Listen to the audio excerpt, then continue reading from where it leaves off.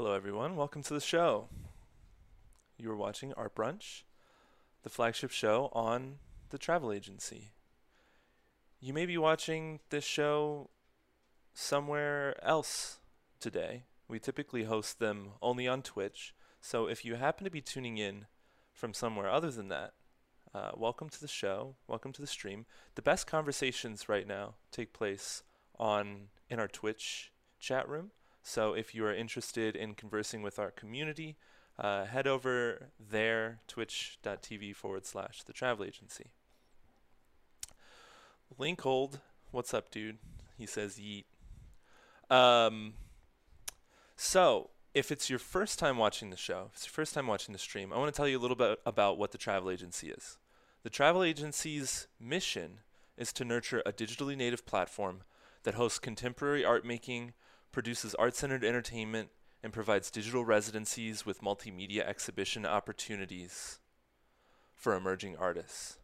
We present contemporary art in an approachable manner and provide tools and expertise to artists to share their practice in new ways. Our live media programming, which you're watching right now, cultivates unconventional audiences, promotes understanding through interaction, and provides alternate avenues for public interest and support for the arts. Each week, every Sunday, Art Brunch hosts a member of the art community to talk about contemporary art in a casual way.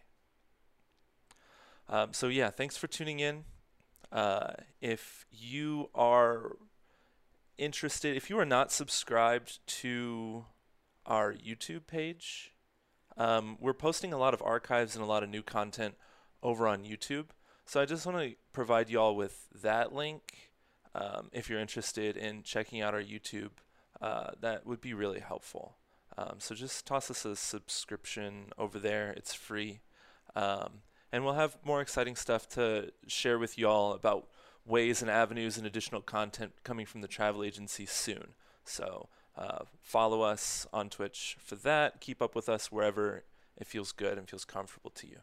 I am going to introduce, or just really not introduce, he needs no introduction. Just welcome in friend and co-collaborator, co-captain, Jake Leach. I am doing well. Good morning. My voice is a little slow to wake up. It seems like I just have a little throat rust, a little morning rust, but as time goes on and I get some of this drink in me, we'll get it going. How are you? Oh, go ahead.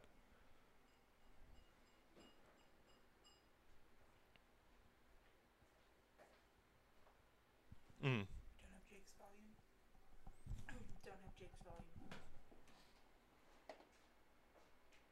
Oh, hold on a second, Jake. It seems like the desktop audio is not working. One second.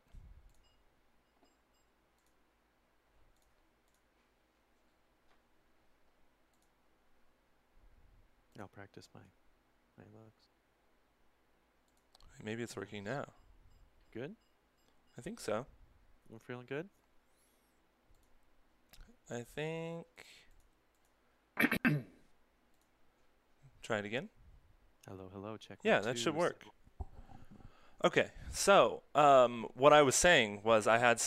I had some throat rust, and then you were talking about yes, I think we got the audio problems fixed. Thanks, chat.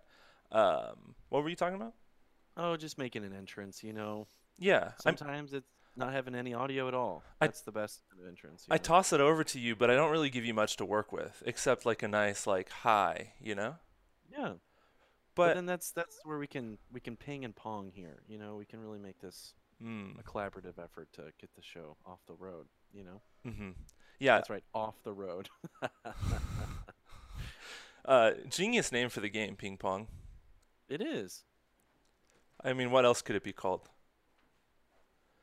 I Tiddlywinks? don't even want to venture to guess. Oh, I okay. think ping pong is truly the greatest, and I think we should just stick with it. That's going up For against a perfection. behemoth, right? I think so. Yeah, I mean, it's one of the best names for a sport out there. Besides, like squash, maybe. I don't think squash indicates at all what's going on in squash. Oh, So table tennis says so, T so Green you Girl. like you only like sports that have what is that? Like where the word sounds like the thing that it is? What is that term? Let's Oh, get the an onomatopoeia?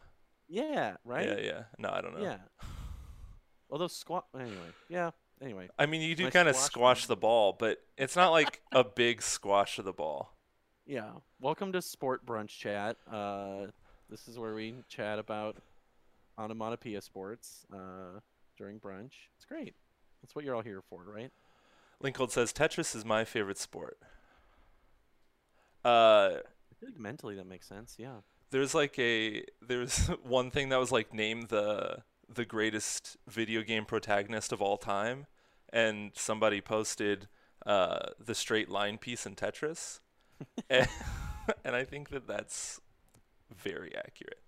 Wow. So shout out to Liney. Um, we have a guest today. Our We guest do. is Aaron Owens, a friend of yours. Hmm. You brought Aaron to the stream. We'll get to that in a second. But I wanted to read Aaron's bio as a method of introducing him. Aaron Owens' work focuses on marginal landscapes in the intersection of human and natural forms. Themes within his artistic practice often touch on questions of surveillance, the splintering of man from nature and popular imagination, and what a holistic approach to modern ecology looks like on the ground and from above. After graduating from Sacramento State with a BS in geography, Aaron began to translate the observational and technical skills essential to the discipline into an artistic practice. His work has been shown at Washington University in St. Louis, Granite City Arts and Design District, and We Galleries, Hong Kong. I totally messed that up. His work has appeared in View magazine, Tube magazine, the Moonzine, and been featured in collaboration with music labels Distant Bloom, Denzu Artifacts, and Denzu Artifacts. He currently lives and works in St. Louis, Missouri. So, everyone, please give a warm welcome to our guest, Aaron Owens. Welcome to the show. Happy to be here. Yeah, and then this is another opportunity, Jake. I just throw it to the guest, throw it to the person being here. Maybe I should Oh, this happens sometimes. be like, We're getting it out the gate. We're gonna let it. can you not see me? Well, at least I mean, Oh, there we go, Rick. We're back. Okay. Oh, okay. I was still getting you. You were on a roll. Okay, sorry. Anyways, for those of you tuning in, our guest is Aaron Owens. Welcome to the show. So, Jake, you introduced me to Aaron. How did you two come to know each other? Well, I knew Aaron, I would say, as like a scene acquaintance, certainly, a pal that I would see at shows, primarily at the Schlafly Tap Room, at Nathan Cook's Bruxism series, which is an incredible show. It's 3 acts, all of various experimental spectrum of sounds. And I guess, Aaron, were you like the resident photographer for that event? yeah, I kind of foisted myself onto Nathan. He had been doing those Bruxism shows for a while, and I had been taking pictures on my own, and I was inspired by a trip to Treefort Music Festival out in Boise. A friend of mine was heavily involved with, and I had been going to for a number of years. And so it kind of coincided with that. I was feeling excited about music and stuff. And so I emailed Nathan and was like, can I start, like, I don't know what I'm doing, but can I take pictures of your show or whatever? So, Yeah. and he's yet to get rid of me. So, yeah. So I think that's, yeah, that was the first time that we met, at least from a distance. You played one of those Bruxism shows, and I was photographing. So, and then that gave me a good excuse to become like social media friends with a lot of folks in the experimental music scene. I'd take their picture and then try to be friends with them on Facebook or Yeah. Instagram so that I could be like, I know you don't know me, but I got pictures of you if you want them. Yeah. So, Well, you were just there for the clout. We get it. We get it. Whatever, Aaron. It wasn't for the art. You just wanted to meet all these cool people like me and Nathan. No, but Yeah, I I mean, it is mean, the magic of like the photographer of being like, Yeah. hey, not only do I have a picture of you that's A, extremely cool, but B, like of you performing, which I think Hmm. is even like an additional layer of like, ooh, I really like this the amount of like there kind of is no like calculatable worth number associated with that because it's just it's beyond you know the world of how much that's worth. So so thank you for your service in that way and for doing that. But also like I love just that machine of that show was just like you know, every show was free. The artists, from what I recall, get paid very well. There was always like a free print or a free tape, and then there's a resident incredible photographer like taking photos. Like I'm like, this is how every show should be, you know. And it's like a really inclusive, like both like in the sonic spectrum of the music, but then also like every kind of person played, and it's just I really miss it. I mean, I miss shows. I imagine you do too, but I feel like there was a certain magic at those particular shows in general. So yeah, I mean, I got so much out of those Bruxism shows. I mean, I'm hoping that they'll continue, you know, here someday. But you know, I probably went to. I mean, he did over 40 of them. So, you're right. Wow. and I think I went to probably at least. I think I went to probably about 20 of them, 15, 20 of them. Yeah. Um, and yeah, I mean, so you know, coming back to St. Louis, and you know, you have old friends and stuff, but you know, being mid to late 20s and trying to find like a new community, new friends that kind of meet you where you are now and stuff. I think Bruxism really helped kind of just help me with that. So help me find like-minded folks, a community of people, and I mean that's all Nathan's doing. So For sure. um, Well, shout out Nathan Cook out there if he's watching. And then what got us to today is, you know, I followed you on Instagram and I just started seeing your drone work, and you know, we'll get all up into that. But that's Yeah. was just a long time fan of your work, and was just like, we got to get Aaron on the show. I don't know if he's as we come to find out later. Hey, there's my vocal rust, Rick. There you go. Thanks See, a lot, bro. you getting the rust out You know, and knock the rust off. We just There ate we go. pancakes last week. We're a little rusty. I'm still recovering. Pancakes oxidized the vocal cords. Yes, exactly. So, but yeah, so I want to thank Rick for having his version of Bruxism, which would be Art Brunch. This has honestly been my Bruxism for another excuse to just get to know either people I've already sort of known or just a deep dive on folks who I've never met before. And so it's been this is my opportunity to Yeah. socially climb and get to meet folks in the digital sphere. So I accept your gratitude and then quickly move on. So what's the connection between the shows and here it comes again? What the Bruxism actually means, like grinding your teeth. I was gonna say, yeah. Does anyone know? I mean, I think it's just a cool term for grinding your teeth, Yeah. bruxism. But I don't think I know exactly. Is there a lot of drug I've- use at these shows? I mean, who's to say, Rick? Okay, There's- I that's mean, all there's, the answer that I need, I guess. there's some abrasive acts that would occasionally perform. So I think that I think the term fit maybe not all the acts, but maybe certainly some of them. So I didn't know that that's what it meant. I thought it was like some like architectural, like I thought it was like a reference to like some kind of like architectural thing, because it seems like that could like Bruxism could be a moment in architecture history, but like brutalist brutalism, kind of yeah. vibe. Yeah. So that's like where I immediately went, but it's good to know the definition and the types of things I would need to bring with me to go to a Bruxism show. Yeah. Be careful. Yeah. Wear your mouth guard for sure. I think that's absolutely needed for that. The chat belongs to Linkhold now, says Linkhold. Okay.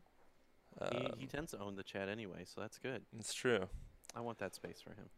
So we have a beverage to rate today. We do. Yeah, Jake, you wanna fill us in here? Yeah. Well, everyone, welcome to the Canned Crucible. First of all, for those tuning in for the first time, we have a canned beverage. Oh. I talked over it. I'm so sorry. No, it was actually good. You want to run it again? Okay. Yeah. Okay. And So yeah, canned beverages, all about the cans. We love cans. Big aluminum fans over here. Hmm. And this time we have a canned green coffee drink known as Cobra Verde. You can pick this up at your local Mm. Whole Foods. The Mhm. can is very green. Um, and before I think we really get in there and get our group pop, as we call it, could do a little bit of can copy. Rick, Yeah. I kind of introed this one. Why don't you do the can copy this time? Oh, I Feel like don't. we kind of switched roles a little bit here. Oh, Why don't you okay. Yeah.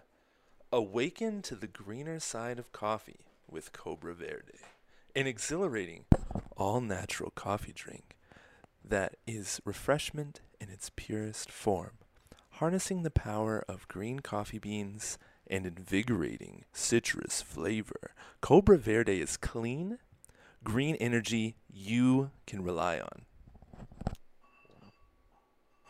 So this is a trooper. This one fights for you. This is a fighter drink, I guess. Yeah, the option was between Cobra Verde, and I actually myself got the alternative Paleo Verde, Okay. just because you sent me that, and I thought, wow, this looks even crazier. But I'm glad that we stuck with one that seems like reasonable. Like this one is a Cobra, which is a natural thing, but it's an animal. It's something that I can hold as an idea inside of my head. This one is a volcano, and which is made out of rocks and lava and like various gases that I don't understand. And I don't think that I can hold the idea of a volcano in my head. No, I hear that. Linkhold says, fun fact, Verde is Spanish for green. No way. That's crazy. No way. And the can's green? Dang, bro, that's crazy. Well, before we really get in this, Aaron, I'm curious. Have you ever tried? And I'll answer my own question. I haven't. Green coffee before. No, I did not know it was a thing. So that's how far away I am from. Okay. So it's like a green coffee extract, I think. And So it's pre-roasted is the idea, right? exactly, yeah. Okay. Yeah. So I've had green coffee extract in a simple pleasure that I used to enjoy called an organic rock star, which is like totally a contradictory idea. That you would first of all want a rock star, like who are you? Second of all, want an organic rock star. But Yeah. that's what I was rocking for a little bit, and that had green coffee extract in it instead of just like concentrated caffeine, which had a better vibe, but still like fucked me up. I had one on a vacation in the before times, and it was the first time I had one in years, and then I just like became devoid of all emotions. It was kind of strange feeling. Maybe And- that's and what being a rock just to star make is sure- like. Yeah. Rockstar, the energy drink brand. Exactly. It's on. Yeah. Just for the journalistic integrity here. Well, not what's the alternative? I don't know. Okay. I was lost. I don't know. I don't know the energy drink world enough, so I just want to like, if there's anyone out there who didn't know what Rick was talking about, maybe I'm the one person. I was talking to my people. You can't not talk to your people, Rick. I get it. So we ready to pop this bad boy open? Let's pop it. All right. Ready? Count of three. 1, 2, 3. Oh yeah. That was nice.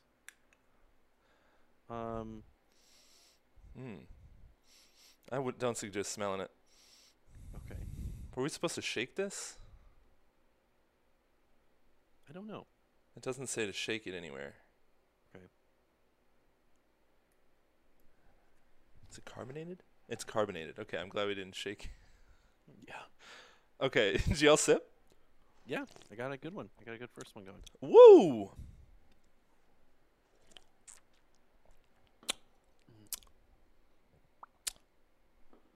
Wow, that's astringent. All right. Okay. Well, yeah, Rick, tell us how we're gonna. Let's break this down. slide into this. So in the Can Crucible, we have three metrics that we rate the can on a scale of 1 to 1,000. It's flavor, mouthfeel, and emotion are the three. So you can kind of keep those generally in your mind. We are going to start with flavor, and our guest always takes us off. So Aaron, on a scale of 1 to 1,000, give us a little like commentary on the flavor, and then give us a rating. I don't know if I have the adjectives. Cobra Verde. Yeah, I don't know. It tastes a little tinny. Yep. Mm-hmm. But I keep drinking it, so I guess that's good. I'm not like throwing it out the window or anything. Yeah, 1 to 1,000. I mean, I'd probably maybe like 550, 550. something like that. Like a Solid F. borderline, like C, like middle of the road. Yeah. But like enough to like I'll probably drink it all. So Yeah, that's vibes. Windy Elb, the rust is getting better. Hopefully the Cobra helps kind of. I think that this could definitely get the rust out of something. Yeah, it's like Coca-Cola on a car battery. Yeah. Jake, how you feeling about this? So I used to work at a vegetarian vegan restaurant called Frida's in University City, Missouri. Shout out. And we had a drink there that was very aptly named due to its contents, the ginger lemon soda. Mm-hmm. And it contained ginger, it contained lemon, it contained soda. Anyway, this is definitely the closest thing I've had since that time to that flavor. Which is to say, I really actually enjoy it. That was something I would get quite often. It's extremely fruity. Like, it's very citrusy. Like, you think it's coffee. The drink is definitely green or clear, if not. Like, it's not a black coffee in any way. Oh, yeah. It contains 25% juice. Okay. So, like, for everyone out there, like, this is, like, citrus in a can. Like, this is very citrusy. Orange juice, lemon juice, and peach juice, but it's very one or two of those. Yes. And I wonder what just straight up green coffee would be on its own. Like, if that would taste any good. So, flavor, I'll get to that probably. So, but flavor-wise, I'm really actually quite enjoying this. So I'm going to go 750 on this. 750. Okay. I'm really good about it. Feel healthy. Feel like rejuvenated. If you couldn't tell, I was kind of chomping at the bit. I kind of cut you off in your explanation because I'm really feeling it. And Wendy, yes, I upped Jake's mic, and T Green Girl, it was a good pop. It was a really good pop. Perfect. So for me, I'm unabashedly into energy drinks. I don't drink them very often, but I love kind of like the extremeness of some of those things. I like caffeine. I think they're, a convenience tool. I don't think they're really that bad. I think they get a lot of flack and they do a lot for us, like Red Bull. What a great company. Gives you wings. Shout out to Felix Baumgartner. And this tastes extreme to me. Like the first couple sips I had, I was not ready for what this is. I feel like it's just like lemon juice and water. It kind of is. It kind of definitely is. It's starting to even out a little bit. There is this like weird funk. There's like a strange funk in mine somewhere in there, kind of like 3/4 towards the end. The funk emerges. I don't know where that's coming from. I don't know what that is. I'm not a huge fan of that part, but I can rock with it. 675. 675. All right. Next up is mouthfeel. So, take us away. Yeah, I mean, I got no complaints. I mean, I said this in our pre-thing. I mean, I'm pretty much just a water and black coffee, not together, but throughout my day, it's like black coffee and then water, and that's about all I drink. So, like any sort of encounter with flavor kind of takes me by surprise, I think. So, I mean, mouthfeel. I don't know. It's pleasant. It's. I don't know if it's quite like refreshment in its purest form, but I call it refreshing. And yeah, there is kind of like there's like the initial is is somewhat pleasant. There's a little midsection that's like a little bit of funk, and then I think there's a little bit of peach at the end that feels good. And yeah, I mean it's yeah, I'm sticking with the 550. Okay. Okay. It really sounded like you liked it more than that. Maybe I'm just kind of skewed. I mean there's you got to leave room for all these other drinks. That's you know? true. I mean, like it's like 1 to 1,000, right? Like right in the middle. I think that's pretty solid. Yeah. No, that is. It is. It's It's like just the definition of solid right there. Yeah, We're it's just so 10% used to above middle of the Yeah. road. Yeah. we're just so used to people going off the rails with their ratings. So this is actually feels really good to have someone have a very sound opinion. Yeah, maybe I'm just conservative by nature or something. I want to leave these. Big I don't like this Monstera. great inflation. You know, this great inflation has just ruined. You know, You our get data. institutions. Yeah, you get it. We need honest data. Big Monstera in the chat just reiterated, LOL, any encounter with flavor is a surprise. I think that's so far the quote of the stream. Feels good. I gotta say, mouthfeel. I feel like it's staying just the right amount of time. I feel like when it comes in, it's like it's a welcomed guest, not leaving any weird residue taken off after that. I think I'm gonna keep my rating 750. I'm gonna keep that going. I'm gonna keep mine on the straight and narrow a little bit, but it just feels right. Like I'm really enjoying this so far. Rick, how about you? Yeah, I think it's supposed to be a carbonated beverage, but mine just seems like flat. Like I'm not getting any like bubble feel in my mouth, but I'm getting all of the like negative carbon tastes that you get from like a flat drink. You know, Yeah. like LaCroix doesn't turn back into water. It turns, you know, it's not just like water with peach in it. It's like water, peach, and carbon, but more like carbon, water, peach, which is saying that the flavor in LaCroix tastes less than water. And with this drink, it sparkles. I hear it. It's implying that it's carbonated, but I'm not like getting any bubble feel, which I don't think you hear any bubbles. you don't hear any bubbles? Did I just get like a bad think so. can? Is my can just like fermented? It's in there for way too. Yeah, look for the expiration date on that. real Yeah. quick. So I'm not a fan. I think they should have gone further or just not put any carbonation in there at all. I'm going to give it a 350. Okay. Whoops, it's kombucha, says the chat. It's so nasty.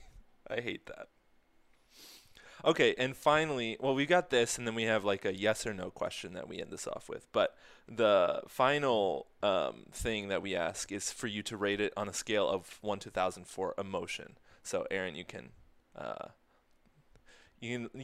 use your like data skills, that hard research part of your brain. Just really get into just construct a few spreadsheets mentally and come to like a reasonable conclusion about its rating on the emotional scale.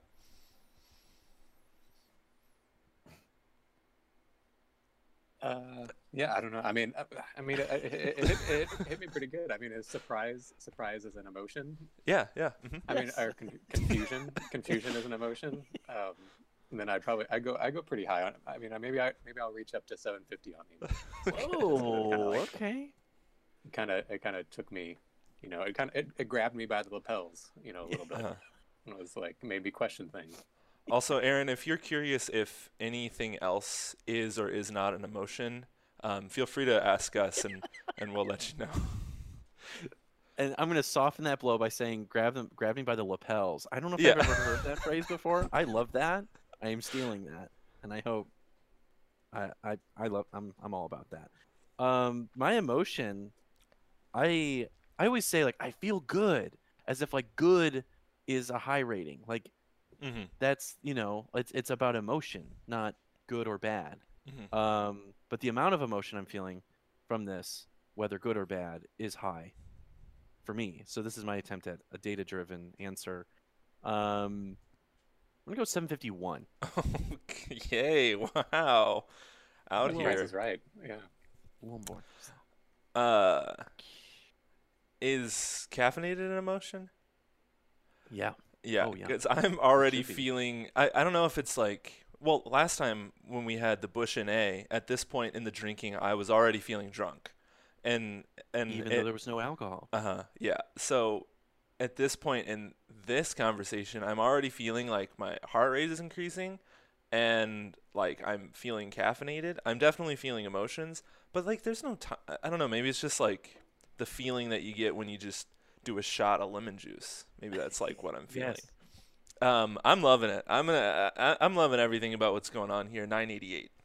Let's go. I like that. Well, and Rick, I'm glad you said lemon shot because at that same business I worked at, you could buy a ginger lemon shot, which contains no alcohol. It was just juiced Yeah. ginger and lemon, Mm-hmm. and it is absolutely the same effect as alcohol.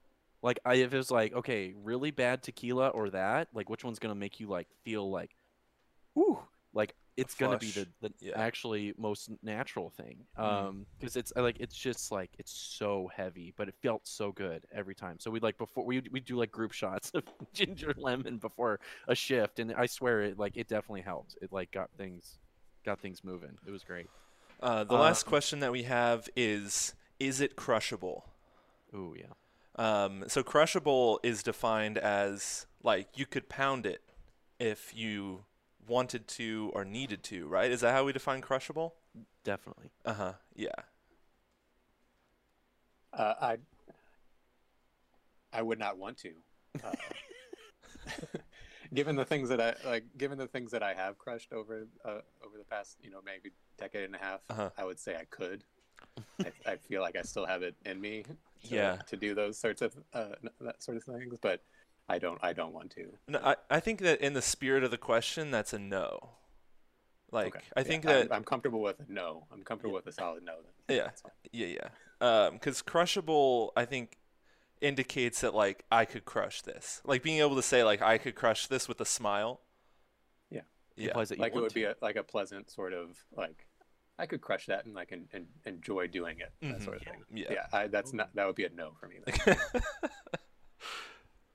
I'm gonna go with no as well. I don't know if we need to go around the horn for this. Maybe we just have the guests say if it's crushable or not. But I agree. I don't want to do it. So I think don't it's crushable. really. Oh. Yeah, Like rail like if I was trying to feel something, Yeah. I might crush it. Okay. Just like you're walking out, like you start the top of your stairs of your building, you just drink it in the entirety of the staircase, and you walk out a new man. Just like start the new day. Yeah. I Yeah. think that'd be the way to go With the cape. with the cape. All right, so Well- I'm going to I'm going to calculate these scores here and kick it over to you, Jake, for the Astro Nook. The Astro Nook. All right. Well, everyone, welcome to the Astro Nook. A very brief dip into the astrological world of our guests. It's the thing we do on our show. It's very fun, especially when people who aren't necessarily into astrology, which I'm not saying Aaron is or isn't, but there are some people who just squirm in these spaces. And I'm not trying to push any sort of lifestyle or methodology. It's just a fun way to keep things light and fun. This is television after all. So, what Aaron let me know before our show, backstage, is that he is in fact an Aries, although he's on the cusp of Aries, kind of in that space, but definitely an Aries, which means that he is a fire sign. The attribute of that is that he's a cardinal fire sign, though, so has this kind of like leadership energy with the fire. And just to give you a reference of some of the Aries folks in the world, we like to here on the travel agency, we like to tell people the famous rappers that are associated with their sign. So in terms of Aries, we have Lil Nas X, we have Quavo of the Migos, we have Ski Mask, the Slump God, Chance the Rapper, Big Sean, Young Ma or Young M.A. I thought it was Young Ma for the longest time. Me too. Shows what we Quando- know. Yeah, okay. Quando Rondo, Dej Loaf, Juicy J. Okay. There's always going to be like MC Hammer, Debrat. I'm getting a good range here. Young Jock. Wow, there's a lot of Aries rappers. Yeah, those are the big ones. So lots of good energy there. those Aries getting out there. Oh, Big Sean. I didn't even mention Big Sean. Mm. I missed him entirely. Okay. Don't we don't need to mention Big Sean. So maybe I should miss everyone with Big Sean. I personally think so, but who am I? Okay, we're gonna start some beef here with the Big Sean stands. Big Sean is never allowed on our brunch. Let me just put that out there. Okay, Rick. Good lord. So just also, so you kind of have an idea about this. So something we're doing here is that we talk about the signs and the ideas of their strengths and their weaknesses. And not every strength is actually a strength. Not every weakness is necessarily weakness. So we're kind of just see what people feel about these kind of ideas. So we have that a strength of Aries is courageous, determined, confident, enthusiastic, optimistic, honest, passionate. Weaknesses include impatient, moody, short-tempered, impulsive, or maybe even aggressive. And so, Aaron, my question to you is, in all of those strengths and weaknesses, again, courageous, we've got short-tempered, but we also have confident, but we also have aggressive, enthusiastic. How do you feel like any of those traits have influenced your work in any way, or maybe the way you practice? Yeah, I don't know. I mean, I maybe the confidence stuff. I probably a bit overconfident and just like not necessarily the quality of the work, but just like the ability to like throw it out there, I guess, or just like to go into places. Yeah, I don't know. I mean, like I said, I don't necessarily see myself in a lot of those Aries things. So Okay. So I mean, like I consider myself pretty patient, and I don't really have much of a temper. I guess I am I guess I am moody, or can be. Do you think those are things that were natural in your personality, or are those things that you've like recognized and worked on over time to have that ability? You know, like I guess that's kind of what I'm curious about, because a lot of those negative things, like in healthy people, they have addressed in one way or another.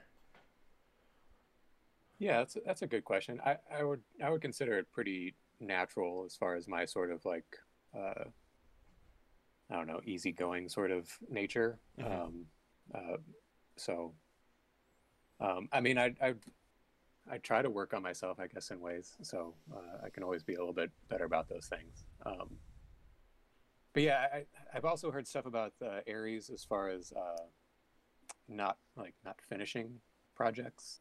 Interesting. Which I think I do probably identify with that, if that is actually a true statement. So yeah, I would identify with like confidence and the idea that like I seem to have the idea that like I can do these things when I probably have no reason to think that, and the idea of difficult to like finish, like get to the finish line. Like I'm pretty good, like all the way up to like 85%, and then there's like that last little hurdle where I'm just like, you know what, I'm just gonna find something else to do, to occupy my time. So Almost there, bro.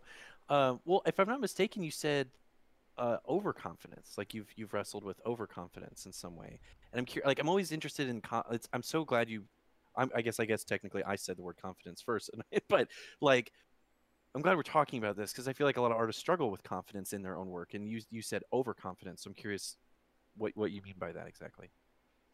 yeah, I guess that's kind of why I circle back, because I don't really want to give the impression that I'm confident in any of the things that I do, but the idea that like I didn't go to art school. You know, I kind of came at a lot of this art stuff like through other channels. And so I know a lot of people, so like just the idea of like feeling like I can go into these spaces and like create work and like show them feels a little bit overconfident to me in some ways. Like yeah, I mean maybe that's just, I mean I think that's just something to do with just being like a white male, but you know, white straight male, but it's something that I'm aware of like maybe being a little bit overconfident with taking pictures in places, or the drone work and stuff. Just like some of the places I go to fly the drone and stuff like that, it takes a certain amount of confidence that I don't necessarily I'm not necessarily aware of until people point it out, that like that's maybe not something that everybody thinks is okay. So Wow. Yeah. I have an example in my notes for our conversation today that I want to speak about that like very pointedly, because a lot of those I think that comes up in the work that you do, and I'm glad that you brought it up now, and to kind of get your perspective on it as a primer. Oh, it's cat chat time. We got this the is cat chat. Let's this is go. Mavis. She is sharing my chair and has been all morning. So I am on the last eighth of the chair, and she was happily sleeping behind me, but now she has awakened. This So, is a good chance to catch up with the chat here. Chat loves cat chat. Yeah. Boogie Nights, welcome to the stream. Aries in the house, says Boogie Yes. Nights. Linkhold says Big Sean preemptively permabanned. Yes, very good. Denise in the chat, welcome to the show today. Says Aries gets the party started, and Linkhold responded, Aries started literal wars, and Denise responded, fearless exclamation point. So that was a good little. I guess the god Aries did that, or god, or I don't know, goddess, whoever Aries Yeah. is. President Well, Linkhold. Oh, go ahead. Go ahead. Well, just the cat's name is Tomatoes. no, she's Mavis. Mavis. I Yeah. heard tomatoes, and I was like, wait. We can't. Mavis is a good name for a cat, but we did not. Well, I was we like, did not get there. Yeah. it's not tomato, it's tomatoes, plural, which would Uh-huh. be so great. But Mavis is such a beautiful cat name. I love that. Okay. Anyway, moving on. Nerdelt says yes, kitty. Nerdelt, welcome to the stream. Thanks for typing a comment. And Wendy asks, Jake, do you also have rusty ears today? Maybe I might. Yeah, that's why I couldn't hear some bubbles in the can. But Oh yeah.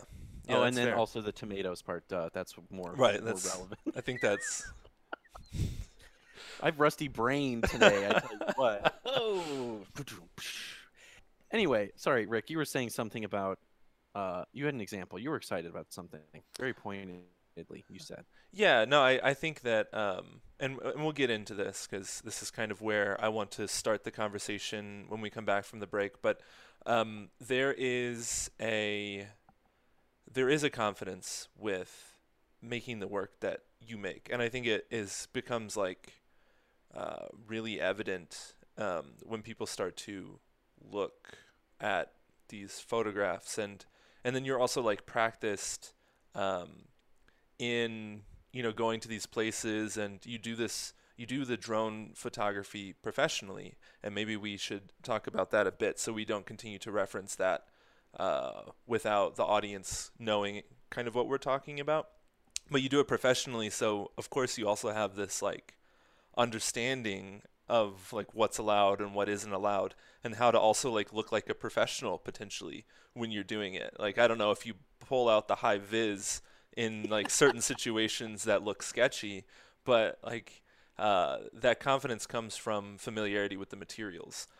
So Aaron, do you want to talk about that, and maybe just talk about what you do for your job, and how those things connect with the photography? Yeah, I mean, I can kind of start with, I mean, yeah, a lot of it kind of flows out of my day job. So I work for St. Louis County Parks Department. I do a number of different things for them. My main job is with GIS, which is Geographic Information Systems. So mapping property boundaries, those sorts of things. So when we moved back here, which was going on about 8 years ago, I took up, that was the first time I got a smartphone. That was what the county gave me, a smartphone. So that was great. And so I was going out to all these parks, getting to learn all of the St. Louis County Parks system. We have 70 parks, like 15,000 acres. Taking pictures with that. started the Instagram account for the parks page, and so that really kind of kicked me off in some ways with photography, or at least supplemented, because I was doing photography stuff outside of that as well. And then yeah, they bought me a drone one day. You know, the story is Creve Coeur Park was flooded, and which it does, and we were unaware exactly how high the water was through there, which maybe isn't that big of a deal, but it's something that's nice to know. You know, it's our property, and you know, we have some areas back there that it would be nice to know if, you know, the shelter was flooded or if our maintenance garage was flooded. We couldn't quite tell that. And somebody posted online a drone image of the park, and our director at the time was like, you know, that's really great. That's really useful to know. Like, why don't we have a drone? So, being the person that was like loosely in the technology sphere within the parks, and being the person that was you know, early 30s at the time, I guess, or under 30 at the time, it fell to me, thankfully, to be like, well, guy. Yeah. Aaron knows how to fly a drone. It's like I don't, but I'm happy to learn. So There's also some F&G talk too. yeah, so that's how that's how I got the drone, and started using it for parks purposes. You know, and occasionally I would sneak a couple pictures and stuff. You know, along those same lines, I was in the GIS world. I was looking at aerials all day, and so I started to kind of like just pick out and take snapshots out of these aerials, which is not an uncommon thing. I think there's a handful of artists out there doing that in different ways. So, you know, I was kind of working with that, and then the drone kind of came in and supplemented and then altered and, you know, kind of transformed some of that. And shortly after getting a drone through the Parks Department, it became evident that I was interested in using the drone for art purposes, or for my own purposes outside of government sanctioned, you know, day job sort of stuff. And so I purchased one of my own, which was a bit of a leap, but I've been happy with it. So, does that? Yeah. I kind of forgot what the original question was. No, does that help? That's what we do at So- brunch. Yeah. So confidence. So we come back to confidence or whatever. Yeah, I mean, part of that confidence comes from the St. Louis County Parks Department having confidence in me. You know, There you go. And then they just kind of shoved me out the door and were like, just don't crash the thing. So Yeah.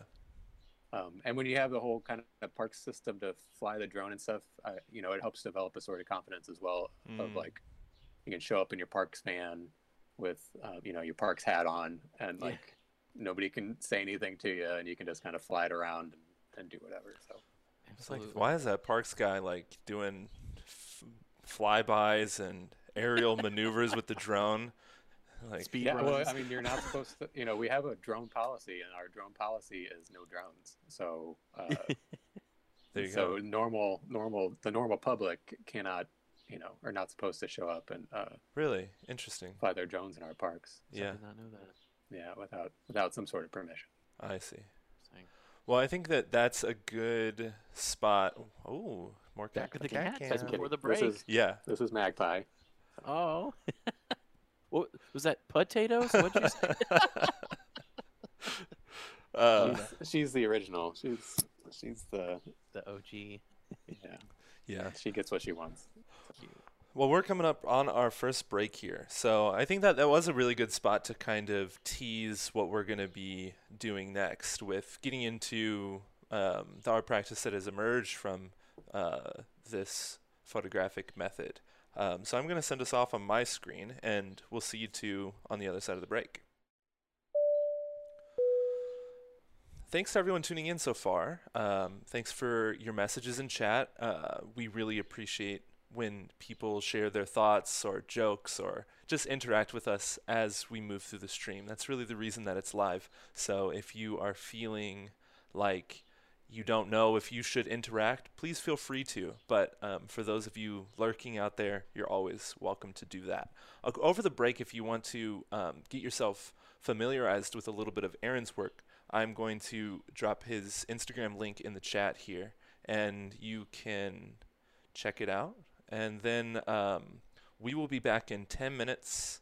We'll be back at 11:10 to get into the deep dive on the creative art, photography, and creative writing parts of Aaron's practice. So we will see you all soon.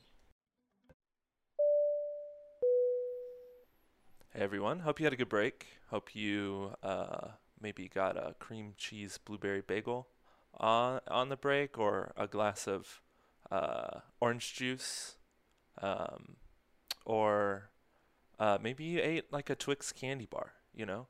I think any of those things are acceptable things to do at 11 o'clock on a Sunday. You're watching The Travel Agency, and you're watching our show today, Art Brunch. This actually begins the beginning of the portion of the show that we air on our YouTube page.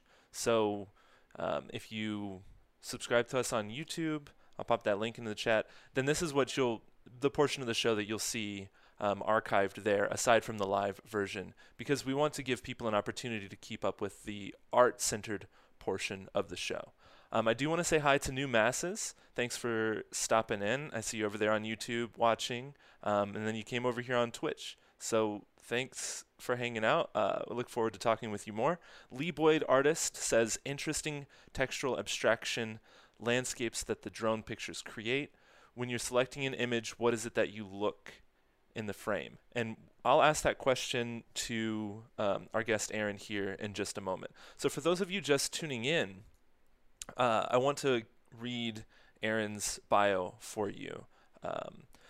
Aaron Owen's work focuses on marginal landscapes and the intersection of human and natural forms. Themes within his artistic practice often touch on questions of surveillance, the splintering of man from nature and popular imagination, and what a holistic approach to modern ecology looks like on the ground and from above.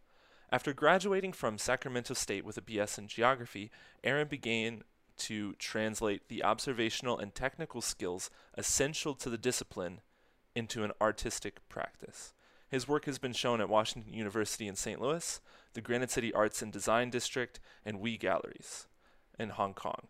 His work has appeared in View Magazine, Tube Magazine, The Moonzine, and has been featured in collaboration with music labels Distant Bloom and Dinzu Artifacts. He currently lives and works in St. Louis, Missouri. So I will bring us all back together here. Welcome back. Let's start with the question that we received from Lee Boyd Artist. I'll reiterate it. Interesting textural abstraction landscapes that the drone pictures create. Aaron, when you're selecting an image, what is it that you look for, I think, maybe, in the frame? Let's see. I mean, so there's two factors of selection.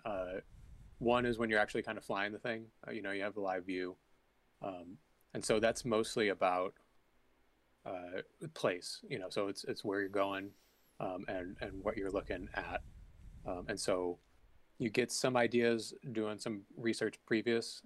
So occasionally, you just go on Google Maps or Google Earth or whatever and look at those aerials and be like, there's something there worth checking out.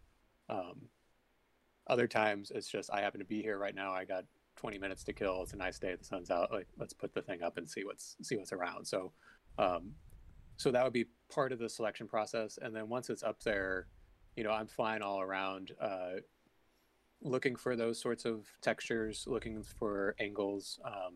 A lot of it has to do with sun, clouds, shadows, those sorts of things. So, so I'm maneuvering through there, but it's on my iPhone, so I can only see a certain amount. And depending on how the sun's on my iPhone, sometimes I'm kind of flying, not blind, but you can't tell exactly what the exposure is going to look like.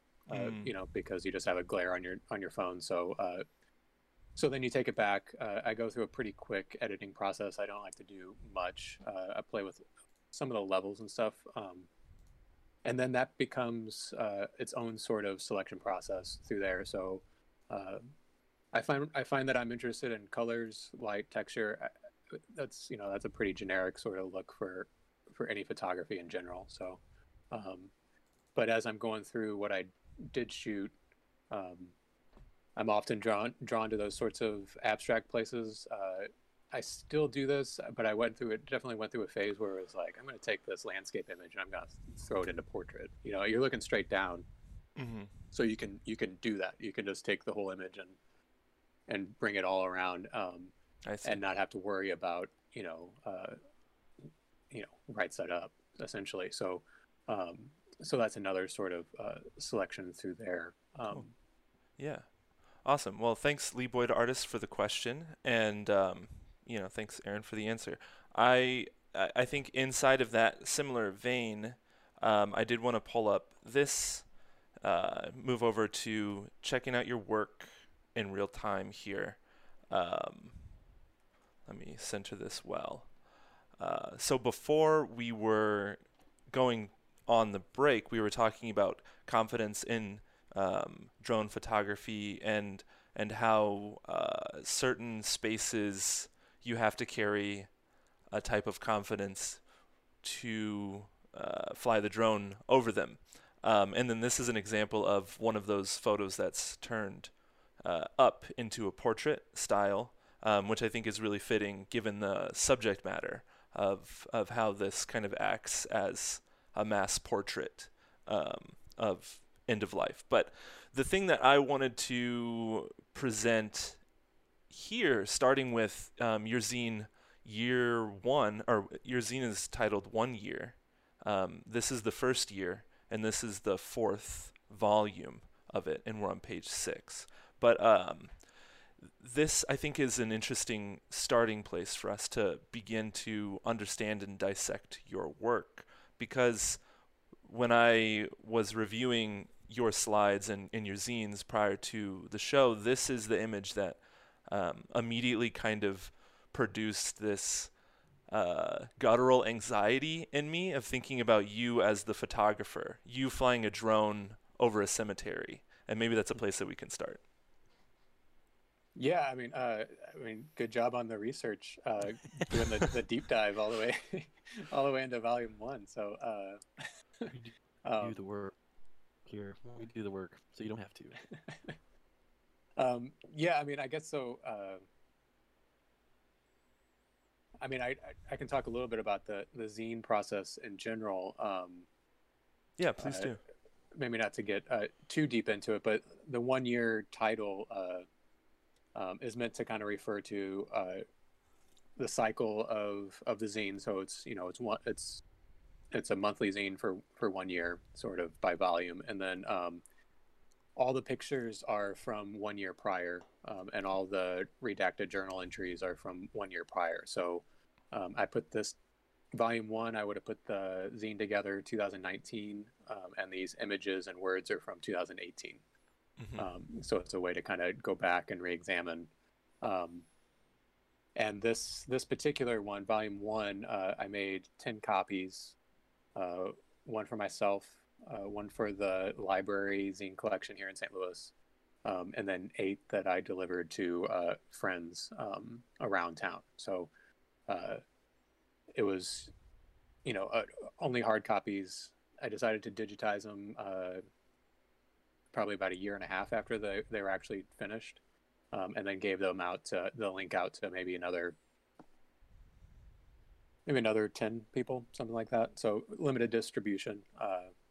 So yeah, it's interesting that you picked this photo. I have the same sort of reaction to it. Mm-hmm.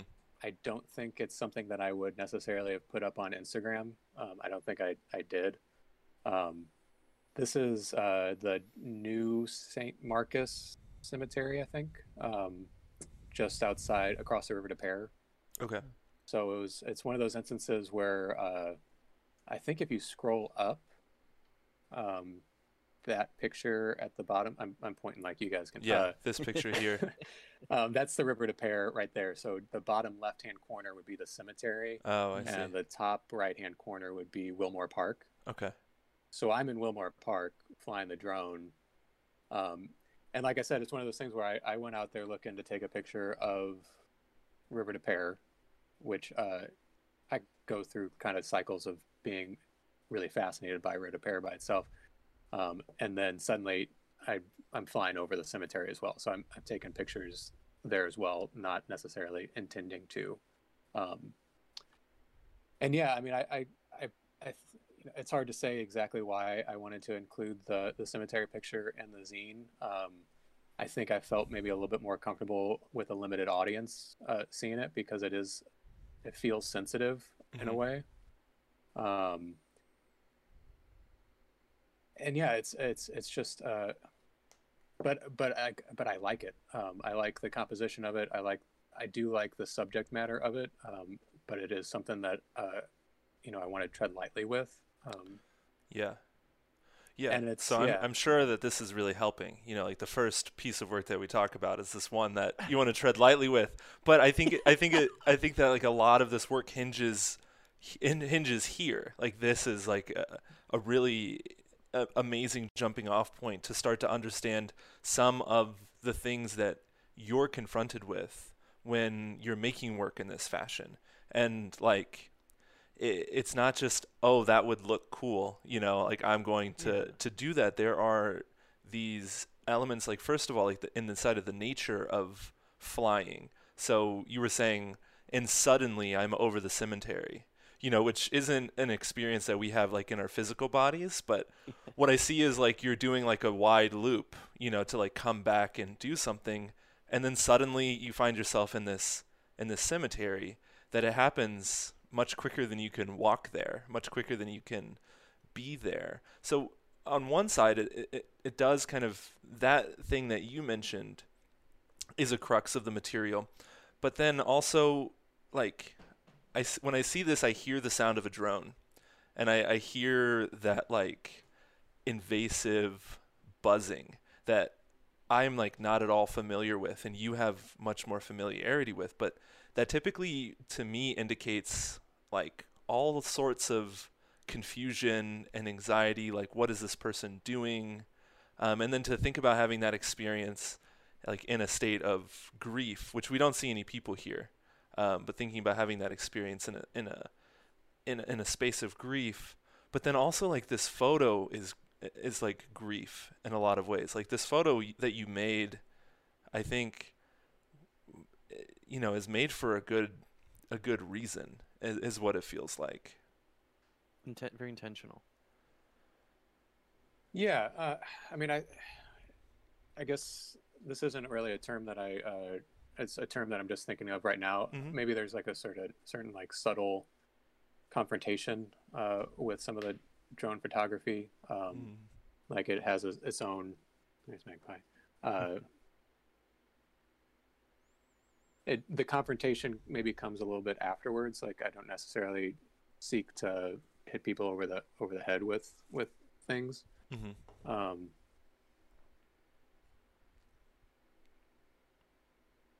Yeah, I mean, it's a difficult sort of image to kind of talk about because I definitely hear what you're saying as far as the sort of invasiveness of. So the drone is an interesting tool because it has those sorts of elements on top of it, which are things that are there, but I'm not necessarily inclined to poke at. I think they're there anyway, so there's no real reason for me to amplify them. So that includes the idea of these surveillance and intrusion, and those elements that are built into our thinking as far as drones go. I think what's interesting about a lot of the drone photography, and this wouldn't be an exception to that, is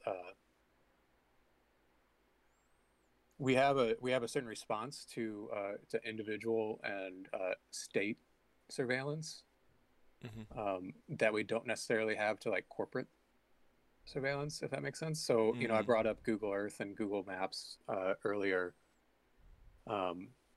and that's something that I'm always a little that I'm interested in whenever it comes to conversations is like essentially this image is available to everyone. Yes. You know, it's a flat down. I don't typically do any sort of flattening that you would if you were wanting to make a map, but um, you know, this is one of those images where you could turn it all which way and it would still be it would still make sense. And yeah, so that sort of comes into this sort of idea of privacy. Like it's a different thing for me to fly a drone over a cemetery than it is um, for us to look it up on Google Maps or Google Earth. And it's an odd sense of privacy or expected privacy to it that is, I wouldn't say one way or the other, but I think it's definitely worth exploring and thinking about. And hopefully these images have that sort of layering to them. Yeah. Yeah, and that's why I wanted to start with this, is because a lot of these images look, there are a lot of images that look fun, that indicate leisure, that indicate industry, that indicate waste. But I think in all of these, it's important for our viewers and viewers of your work to understand this this fundamental question at like the intersection of what you are doing. Is like these are being taken with these kinds of ideas in question. Like it might be more detached from that when we go to my next slide, which is, I'll give you a primer, which this is my next slide that I want to talk about. So like the conversation here doesn't start there, because we're like, who are these people that own these land, and like who are these people that are tearing this shit up? Like, do we care about this industry? But it is just as potentially illegal, just as potentially invasive. Like the workers who showed up to work there didn't necessarily like want to be photographed or agreed to be videoed that day. But I think that the easiest way that we can access that is through this image, and then hopefully for viewers of the show, you can remember the feeling of this kind of the questions that this image raises as you look through the rest of Aaron's work, because it's married to the work. I think this is just the place that it's most clear. We have another question in chat that I want to share with you, Aaron. Lee Boyd Artist, thanks again for the question, says, the graveyard picture reminds me of Braille, and asks, when you hear people's reaction to your work, do you see elements in your work that you've never noticed? Yeah, I mean, for sure. I'm familiar, or I feel familiar with the sort of technology, the drone stuff, and I don't necessarily distinguish it from. I think the term we used the other day was terrestrial photography. But I don't see a whole lot of difference between those and all of it. You know, the terrestrial photography, the drone photography, some of the work that I've used, you know, publicly available aerials from all that stuff. But it becomes more evident whenever I put it out there to people that the drone stuff has a whole other sort of angle to it that that people bring. That's exciting, and I always enjoy that sort of take on things. But it's not necessarily something that I set out for. Yeah, I guess if that hopefully answers some stuff. Cool, Well, thanks. I feel like it's an interesting conversation. Like there's truly 20,000 ways for this to go, but something I'm curious about just from the process, like as a fellow photographer myself, like I think about like photography specifically, there's a lot of like when you take pictures of your world, like that tends to be your subject, is like there's a lot of creative meandering, or I've joked with our good friend Jack Arlen on here about radical meandering, and that like actually meandering in itself is kind of radical, so we don't really need to call it that. On top of that, people talk about this, but that like a photographer will kind of go through spaces like physically terrestrially and then be like, that's really cool. But then when you're using drone and you know that you're like a drone can capture something similar to that of something like Google Maps or Google Earth. Like, I'm curious, where does your process of supposed like creative meandering happen? Because like I don't I almost refuse to believe, because then that just you're just too genius for me to deal with, that like you just knew that this would be a good picture. Like there has to be some sort of accident. You can't just be I Well, I mean, refuse. yeah, No, it's all accident. okay. I mean, so oddly, I mean, I see a lot of connection between the cemetery and these pictures. Mhm. Like, so the story for both of these, I was in Wilmore Park looking at the river to pair. Ended up taking a handful of pictures of the cemetery. These I was along the Missouri River, if I'm not mistaken. I was along the Missouri River, and this was a quarry in St. Charles County that I didn't know was there, until I put the drone up, and I like, the drone has its little, the camera on its gimbal. You go down and up, that's the extent of what you can move the camera. Mm-hmm. And so I'm looking down, I'm flying around the river and stuff like that, and then like I bring the camera up, and I'm just like, oh shit, there's a quarry on the other side here. So that's how these happened. Wow.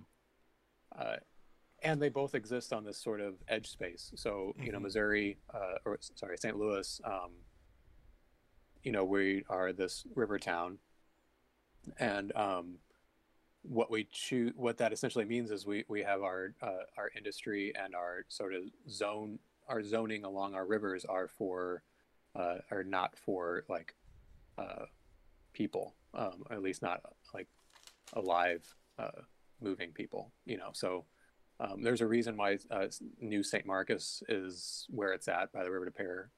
There's a whole history in St. Louis of uninterring, is that the moving dead folks, Okay. out of the city into Okay. new cemeteries. So around the city there's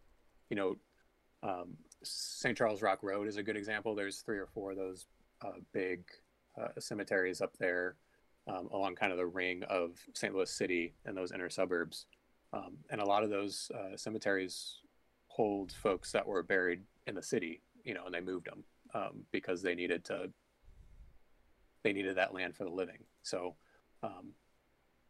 so what we do on those sorts of edge spaces, I think, is telling about the general society, and so that's the link I would bring up between the cemetery and these sorts of extraction photos, is kind of their placement, the general happenstance as far as my personal story goes with them.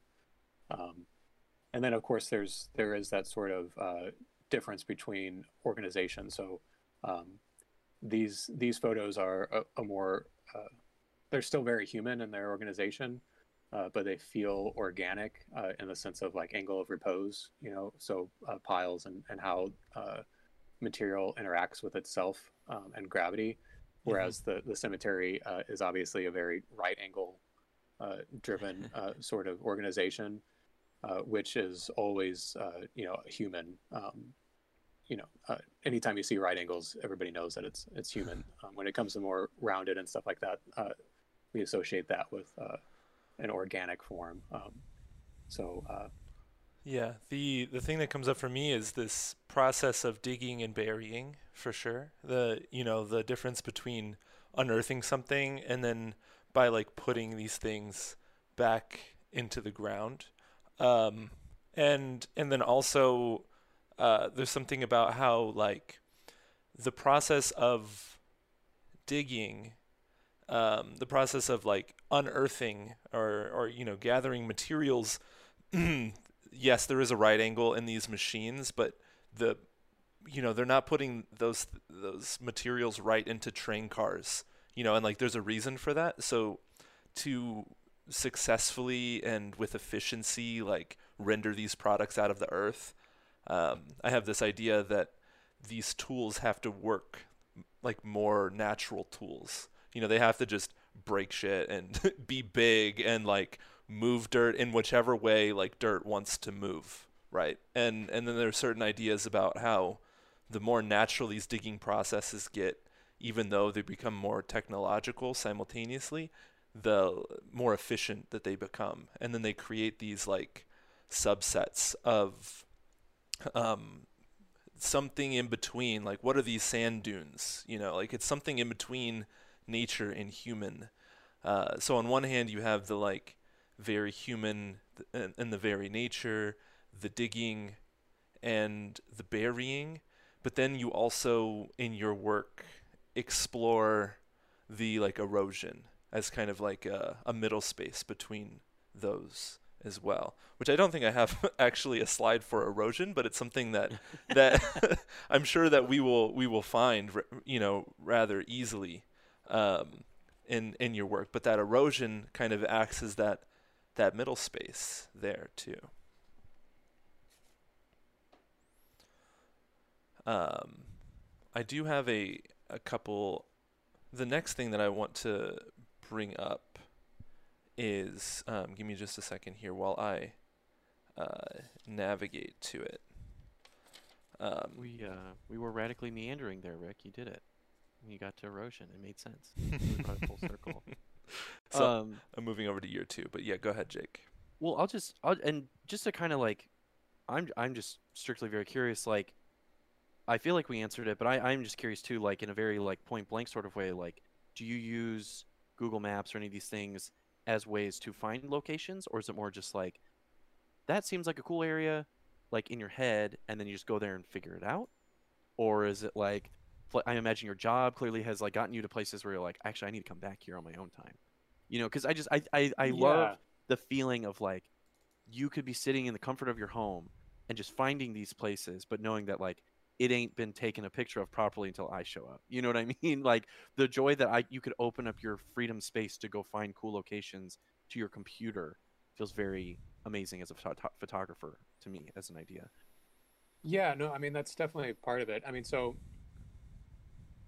the first scene is like I said, the first zine that I put together, that first volume, those images that we just looked at were, you know, I got the drone maybe that January, so that whole sort of late winter, spring air time was, you know, I was really active. Any excuse I could to fly the thing. So it is, you know, I mean, it's hard to say exactly now. My process is probably different. At that time, there was definitely this opening up Google or in my day job, you know, with GIS, just looking at our aerials that we have for the county and the surrounding area, and just being like, I need to go see that. Like, and quarries are an obvious one. I mean, if you look at the big quarries around town, like if you're looking at just an aerial of St. Louis City and St. Louis County, like immediately you're going to see the quarries because they're these bright white limestone blots, like little like paint blots type of thing on the map. And so immediately they're just like, what is that? Like, I gotta go see it. And there's such huge spaces that they just respond really well to drones. I mean, and then the other part of that is that I should mention is the drone has its own sort of limits, and luckily my interests coincide with a lot of the places that are suitable for drone stuff. But like, you're not doing like street photography downtown with a drone, you know. And like I don't fly the drone over people. I do my best not to fly the drone over, you know, residences and like look at people's backyards and that sort of stuff. Not that I wouldn't necessarily be interested in stuff like that. It just doesn't feel, you know, proper, you know. Like the idea of getting like winter pools or something like that in people's backyards would be like great photos, but like I'm not going to fly the drone over and in people's backyards, even, you know, it's just not something I'm going to do. So, so yeah, some of it is just looking at Google. Other parts are, these are the sorts of zones that I have access to and that I'm interested in. And so I'll just you know, some of it's about being on site and being able to find a place to park and being inconspicuous to fly the thing. So I have my areas that I feel safe in to fly it. And you know, it's really kind of a mix of those. Where I'm at right now is I probably have more sites that I am interested in documenting over time and that I've become familiar with. So it's a little bit less of let's find new places, and it's more about let's go back to these places and see what's happening. So yeah. Anyway, there's definitely a mix as far as that goes. Sometimes it's just I need to fly the drone. Like I haven't flown the drone in a month. Like let's go get some pictures. Yeah. Like just figure something out. And you know, I'll somewhere in there I'll make a decision as to where to go. So. Absolutely. Yeah, good. I think in the chat, a couple of our viewers say that this feels like fourth wall breaking, like this drone photography feels like very present, like this is something that could be, you know, a live feed, you know, right now. Like this is transporting us to these different spaces, and I think that's something that's unique to the aerial photography, because like we don't think of these terrestrial photos as necessarily like the same kind of like video feed, maybe because we're more familiarized with them, or the amount of human scaled perspective oriented photographs that we see is so high that we have like more nuanced understandings of that. Something that we are touching on that I want to try to clarify with this set of images. So you also take these terrestrial photographs, and for me, I feel that this set of images illustrates an interesting point. And the interesting point is how you can know exactly where something is versus how you can know generally where something like this is. Rejohn Proto, thanks for the follow. Thanks for following us. So in this image, the bottom slide, I feel like I know exactly where that is. Like, that's like Forest Park Parkway. Totally. And is that right? And so that is like a series of buildings that I've seen, and I think I would bet I would bet between $5 and $50 that that's where that is. I mean, I'll take that bet. I'm sure you would. That bodes poorly for what I was thinking then. Then in the top image, you're photographing this truck yard, that like I don't know which one that is or where that is, but I know where I could tell you could find one. You could find one, not that one, but you could find one, right? You go up to Riverview and drive from the new zoo all the way down Riverview until it turns into Hall, and like you're bound to find one of these things. But also you're not going to find anywhere along Riverview that bottom photo. Again, I think I know where it is, but whatever, I guess I don't. So there's this difference between like in these two photos, like site specificity, and how for people who, like, if you have a very accurate sense of where one of these random kind of obscure organizations of materials is, and then you have a general sense of where a truck bay could potentially be. Yeah. So to get, what I'll start with as I'm stumbling is you're right. You're actually reversed. So you know exactly where the trucks are, and you're a little bit off on the bottom picture. Oh wow! So yeah. How about that? Yeah. The top one's Hall Street, and the bottom one is that you're really close. It's at 44 and Jefferson. That's the backside of those Lafayette deal. So like that intersection of 55, 44 there. What are the odds? So yeah, I mean, it definitely, it feels the bottom one, I get what you're saying though. Like the bottom one feels specific and also in a way like I know this place, I know these, I've been here before, that sort of thing. And the top one feels a little bit more kind of generic or like placed, like something that could be kind of picked up and put down anywhere. Is that kind of what you're pointing towards? Yeah, for sure. And I think that there's that's something that you explore in your work and is executed really well here. So well so that like it has the opportunity to flip, right? Which we just illustrated. Well, yeah, I mean these are so I mean the photos are interesting. These particular ones are interesting. That I really got in the habit of just taking my camera with me everywhere. It's just you can't take pictures without having the camera with you. So I still do this, but I went through a phase where these are all taken outside with my passenger window down and me reaching across the passenger seat, just like it is like playing with shutter speed so that I can manage to keep the blur down and stuff, or increase the blur if I want to. So they're to me they're a lot about just in the context of the zine, especially sort of documenting of how did I get from one place to the other, and like a little bit of shedding light on my general sort of day and interactions and where life takes me.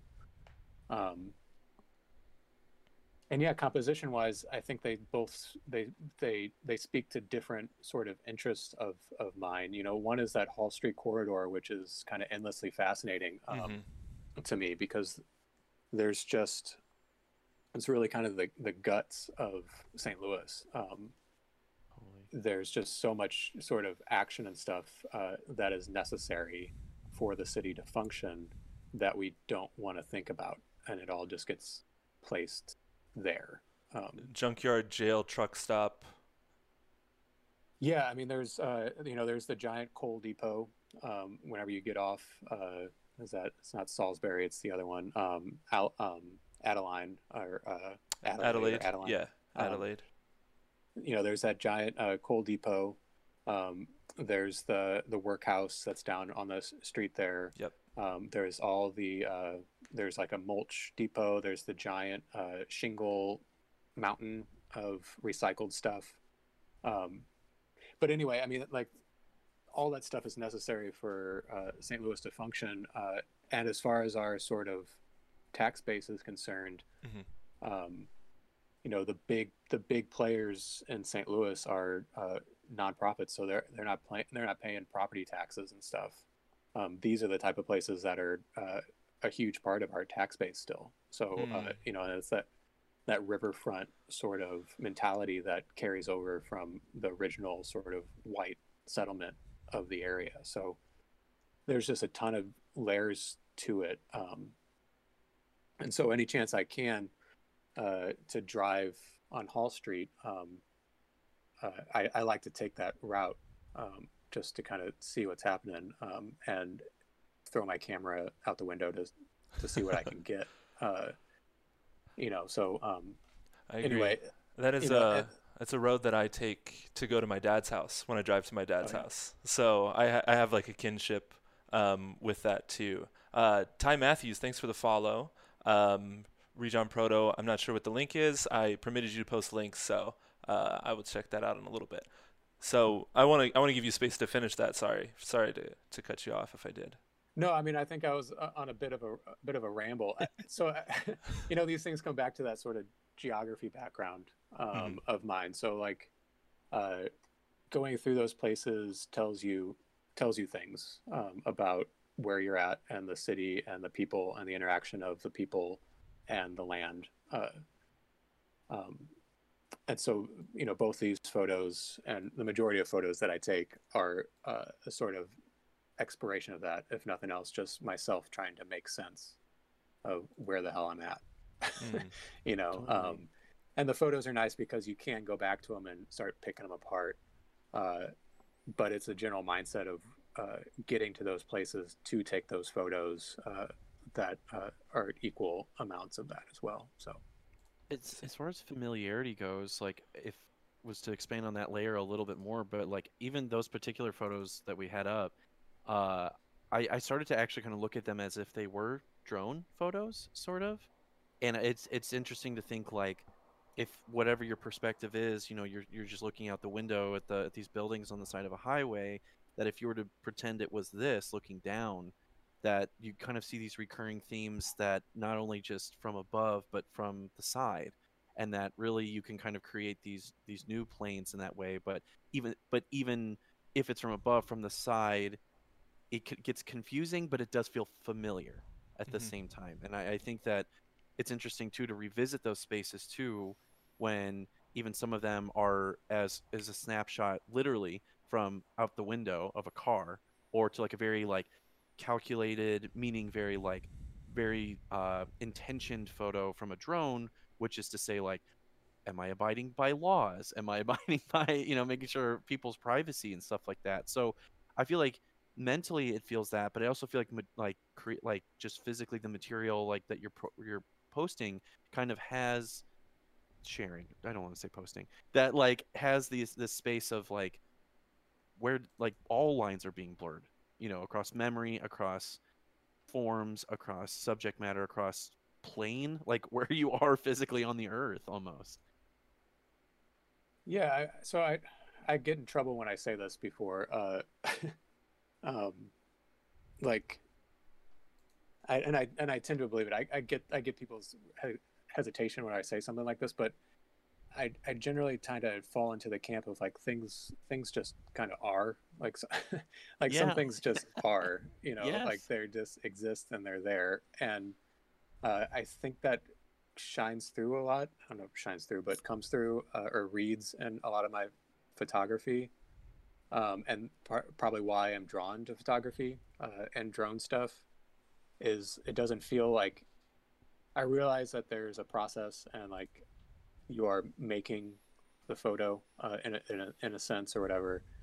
But for me, like the excitement of it is like these places just are like this, like these, like the pool just is, you know, Mm-hmm. like, and Yeah. I'm not doing anything, like anything to alter that. Like, and I feel the same way, especially when I'm doing like the drive-by sort of photography or whatever. Like these places just are, you know, and I'm just being a witness to it. Um, and like I said, there's definitely some arguments around that sort of mentality and things. And I don't mean to take away from like the idea of making and the idea of the artist bringing things to that. But like I said, that's just kind of my sort of gut. What I go on as far as photography goes is like, Mm-hmm.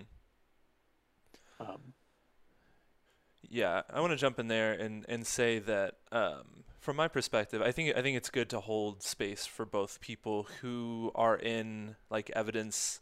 There's this interesting juxtaposition between process-oriented work and evidence-based work. So people who are in the acts of creating to produce a product, and those people who are engaged in acts of creating because this act of creating satisfies some deep itch, and then products like arise out of the nature of scratching that itch. Um, and here, I think as we've illustrated throughout this, a large part of your creative practice is traveling, is wink wink, is moving to these spaces that you're discovering, that you're finding. It's the creative process is having open eyes, and these products in some ways become evidence of your work, evidence of that work that you're doing, and might not even be potentially like the core of what your creative practice is. And for other people, it's much more product focused. And like you said, like there's space for those creators too, who are making things that are new, versus people who are having experiences that are new and are receiving evidences from those experiences. yeah, yeah, absolutely. I love And these pool photos though. I do, Yeah, yeah. Jake. Well, it feels. I mean, you're a geographer for God's sake. Like Yeah. you're like. I feel like the mission is like if geography was like to be broken down to a sentence, it'd be like, how do it be? Hmm. And then you're there to be like, it do be this It'd be way. like this. like like I feel like you're like perfectly marrying that because you're just like, here's what it is, but then here's how I also want to show you how it Hmm. is, you know? And I feel like there's a lot of conversation, especially in like the political world, of like the idea of like a good faith or a bad faith argument or good faith like Mm. use of certain things. And I feel like it feels very unsinister the way you're using a drone, in my Hmm. opinion. And I don't mean to qualify the work whatsoever, but I feel like that's what gives it a lot of beauty, in that like these pool images specifically too, which I am totally over the moon over too, of like it's like 20 things at once, because it just is that it is what it is, you know, Hmm. and people are able to get out of that what they need to. And yeah, I think I think that's good. I think it's good to recognize kind of again where these things are springing from. Like where is the spring of creativity? And that like really kind of fills up this body of work. First of all, there are no people here, right? Which we return to that idea of surveillance of like very quickly creepy, right? Like very quickly not something that you would do. But this is from volume 8, so this is August, and then you know it brings up questions for me that are like, why aren't there people in the pool? And then it's either like there's some cholera breakout that's taking place that I didn't hear about in the news, or it's early in the morning. It doesn't seem like it can be late in the evening. But then this is also indicating where I kind of want to take us, where I kind of want to leave us off before our next break, is ideas of leisure and how this creative practice for you also feels like a leisure practice. That like you are doing this as a method of working, but it seems like you're enjoying it. Yeah, so I mean, so this would fall into the camp of like me sort of the overlap between like my day job and art practice. Mm. So you know, this was a project that I was given. It was a different project at this site to do things, and then it's like, well, I'm going to take pictures while while I'm there. You know, Yeah. I'm gonna use my like you know, I don't smoke cigarettes, so I'm going to use my 15-minute smoke break to like fly my own drone.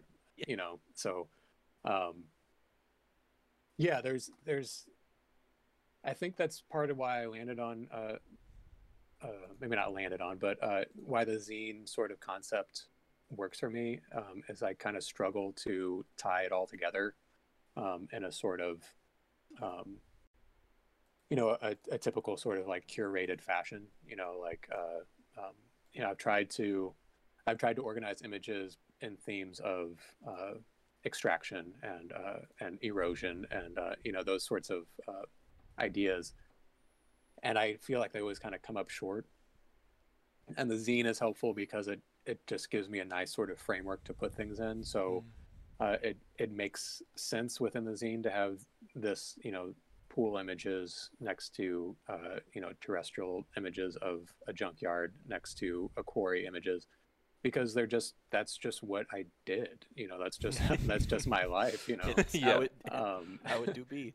so I can, you know, the chronological order of it gives me this excuse to juxtapose things, because that's just the general flow of life for me. And you got these Um, pool blues, you know, starting to sneak in the junkyard, and then yeah, and boom, there's, you you know, know, and it's there's this connection. obvious, you know, the other part of the zine stuff is it's all about my own sort of, you know, the chronological nature of it gives it a certain excuse, but it's heavy on editing, you know. Hmm. So and that's, you know, that's obvious. Like when you look at it, it's a way to reassess and edit and pair. So um, so I can move past what the images are and start playing with, you know, which ones do I actually enjoy the most. You know, which ones actually play off each other. well and those sorts of things, as opposed to like getting caught up in the deeper nature of them. So That distance is nice. Yeah. So, a lot of the zine stuff was kind of a reaction to the Instagram, the Insta part of the Instagram. So, I had my love affair with social media, and then the zine was kind of like a way to see if I could get that sort of dopamine from other means, loop. So, and not to take, Instagram provides a certain thing that, social media in general provides a certain thing that is useful and is pleasurable and stuff. But I'd say the zine was a nice way to sort of remind myself that it doesn't need to be immediate. Like I can take time, and there's very positive things that come from distance and reassessing and change and all those things as well. So great. Well, I think that's a good place to take a brief break. So we're going on our second break here for the show, and I do want to get into kind of like the instantaneousness. I have some rant cooking up inside of me about #latergram that I think is like a really silly thing that we used to do. But we'll get back into it. So say goodbye to our friends for now, and say hello to me. Thanks everyone for tuning in, all the new followers, people being active in the chat. Now's a good time for you to, across the break, post some questions that you have for Aaron, some things that you want to hear him respond directly to, and we'll be able to intersperse those through the final half of the conversation. Thank you all for listening. I appreciate these moments in the chat. You all are always welcome to speak up, but I also know sometimes it feels good just to listen. So feel free to always lurk. But also, please, now's a good time to start asking questions for Aaron that we'll get to when we get back from our break. We're going to take a quick 10-minute break, and we'll be back here at about 12:11. If you need something to do in the meantime, you can do us a favor and subscribe to our YouTube channel. It's something that holds the archives of these talks for later, and something that I'm working to make a really good resource to categorize all of this information that we are creating with our wonderful guests to support the legacy of the work that they do. If you're interested in checking out Aaron's Instagram, give him a follow over there, because he'll know you followed because you're watching the show today, and that'll make him feel good about us. So just go shoot him a follow. You really won't regret it, and we'll see you back here around 12:12. Maybe, if I know which button to hit. Thanks again. Hello, everyone. We're back. And, I think that second break for our viewers is a good opportunity to get, like, another cup of coffee, to recaffeinate. Because usually, like, between 12 and 2 is when I decide if I'm having more coffee or if I'm going to not have any more coffee that day. So I hope you got some coffee. If not, I hope you're staying hydrated. We're getting back into this conversation that we have with Aaron. The thing that keeps happening in my mind is Aaron's name is Aaron Owens, and then his Instagram is Owens Aaron. And every time I say Aaron, even though I know that's his name, I really have to wonder if his name is Owen. So Rick, I'm gonna jump in there and say I have the same issue. Yeah, you're not the only ones. Yeah. So you've been greeted as, "Hey Owens, what's up, man?" Or "What's up, Owen?" Yeah. I realize a bit with regret about the name, but it's something I've stuck with. So there's no going back now.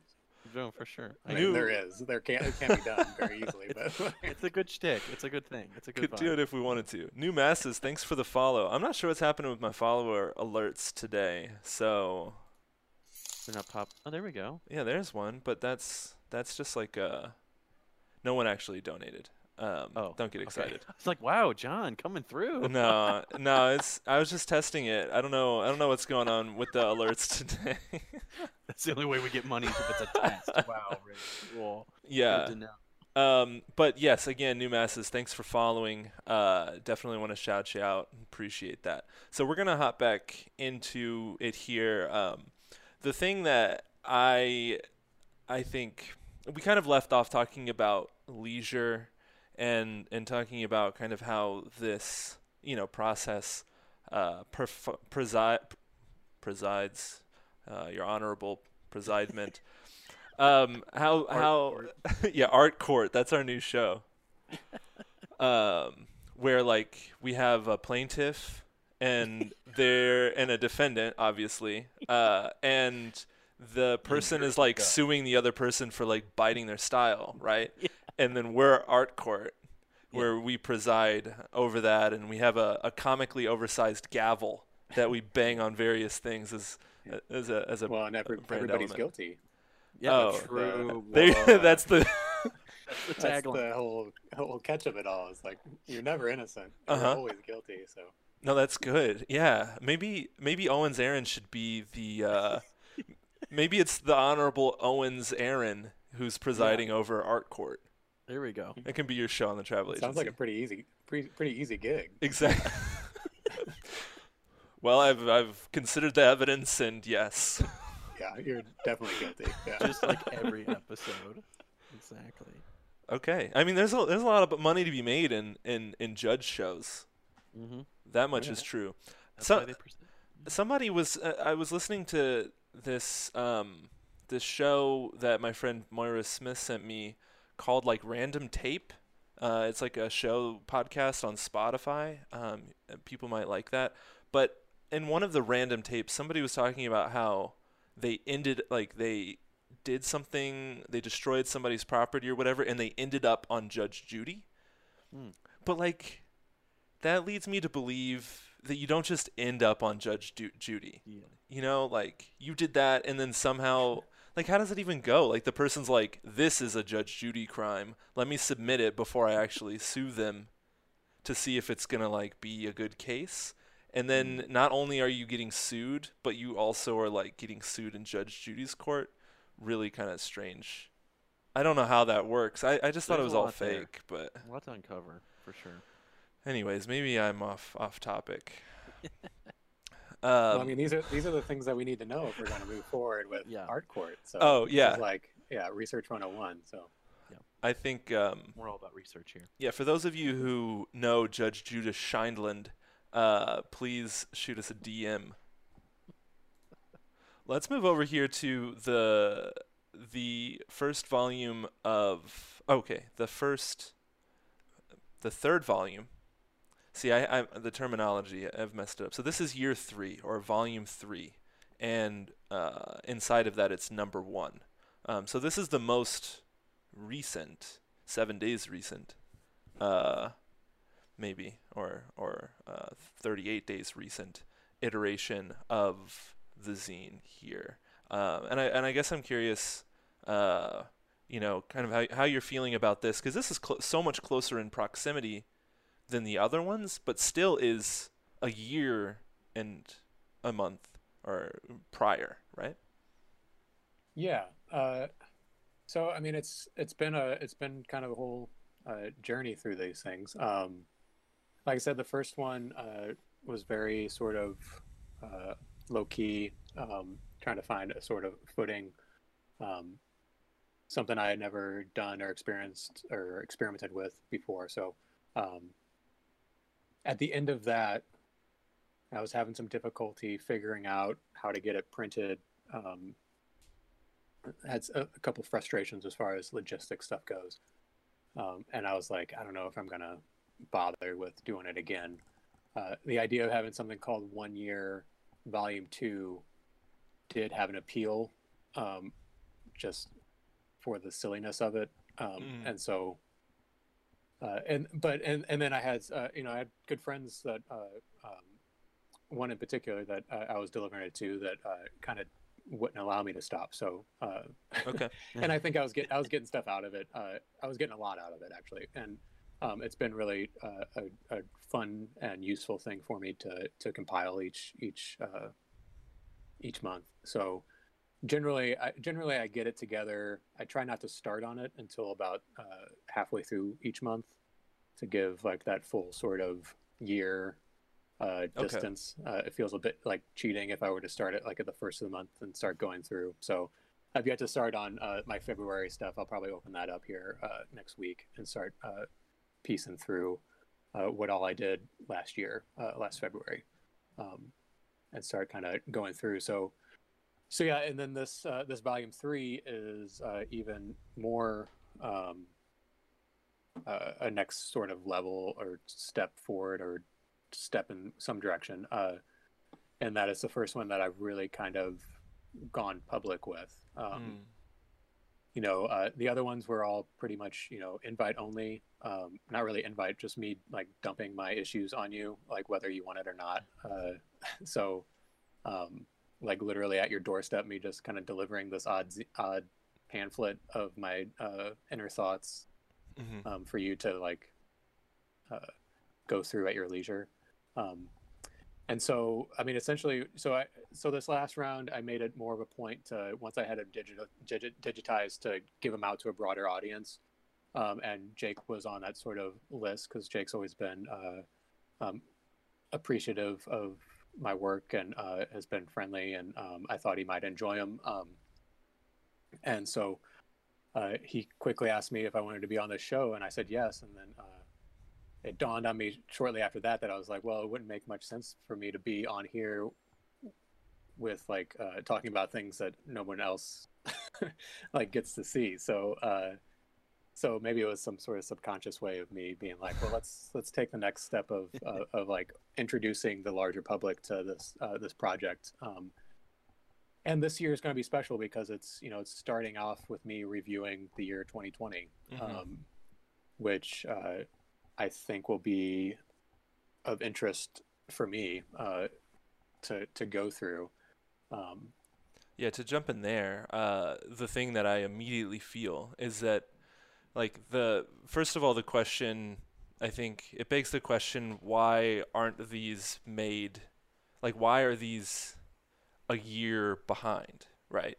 And I think that to answer that question, we can use this example of what is going to take place this year with the project, of describing your experiences through all of the events of last year. A few come to mind, honestly, at this point, but all of these events. And if you were writing these journals, and if you were taking these photographs as something to share, to like document that month, at the end of that month, I have to believe that the work that you would make would be much less authentic, and that like you would have certain responsibilities to like speak more about like motivating people to be happy, or to like be sharing things that add positivity to the situation, rather than creating this authentic view of like what your internal space is. So for me, this is a good indicator as to like the power of that year difference, and I'll be interested to see how you experience that space, because I'm sure the tendency is still like, well, a year from now I want people to know this, or a year from now I want people to feel this, but it feels more authentic. Yeah, I mean the words are definitely, they've probably become an increasing part of the zines. And that's it's partly at least intentional in that, so the first year that I put them together, I was dealing with past material that was written without the expectation of being used in any way. So, so there's a bit more rawness of them. I find that they're probably more uneven in a way. Like I felt bad kind of giving them to some people, and when they read through them, they're like, "Oh man, like Aaron's in a bad place," because like the only time I would bother to write in a journal was, when I felt like I needed to write in a journal, and like get sort of emotions out in a constructive way, and that starts to change a little bit in a way that I've enjoyed, in that it becomes a practice to write now. So it feels a sort of responsibility. So the words that I'm working with here in volume 3, I'm journaling, and I'm being honest with myself at the time. but there's also this sort of responsibility to my future self next year to have material to work with. And then it becomes, I think what's been interesting as well is the words themselves become, with that distance from with a year's distance, it gives me a sort of it's not objective, but they become a sort of raw material. The feel of them become much less personal. So I think you're right as far as if I was trying to write this and publish it immediately, there would be a much different thing than whenever I have a year removed to be like, that was a different person that wrote those. And I can just like chop them up to make them be how I feel now, and there's this sort of weird overlap between persons. So yeah, this year's going to be interesting. I mean, to be honest, it's going to be, I think people might be a little bit disappointed in my take on 2020 because, it's on brand for 2020. So you're working within the right materials. It's like there's been a lot of suffering around this whole thing, and I feel really guilty for like how lucky I have been throughout the whole process, and how kind of like I'm introverted by nature, and so a lot of the things that people have had to deal with that have been causes of real pain and suffering for people have been in a sense like a relief for me to live this sort of way. That's not 100% always, but the role that I found myself falling into of routine, being at home, offered their own sorts of pleasures. So that comes through as well in those journals. It's a lot of me just like looking out the window and like describing squirrels. Or something, that sort of thing. That's so good. You couldn't publish that in February. I couldn't publish that in April of last year. Yeah. Like, if you're worried about COVID, spend some time looking out your window with squirrels.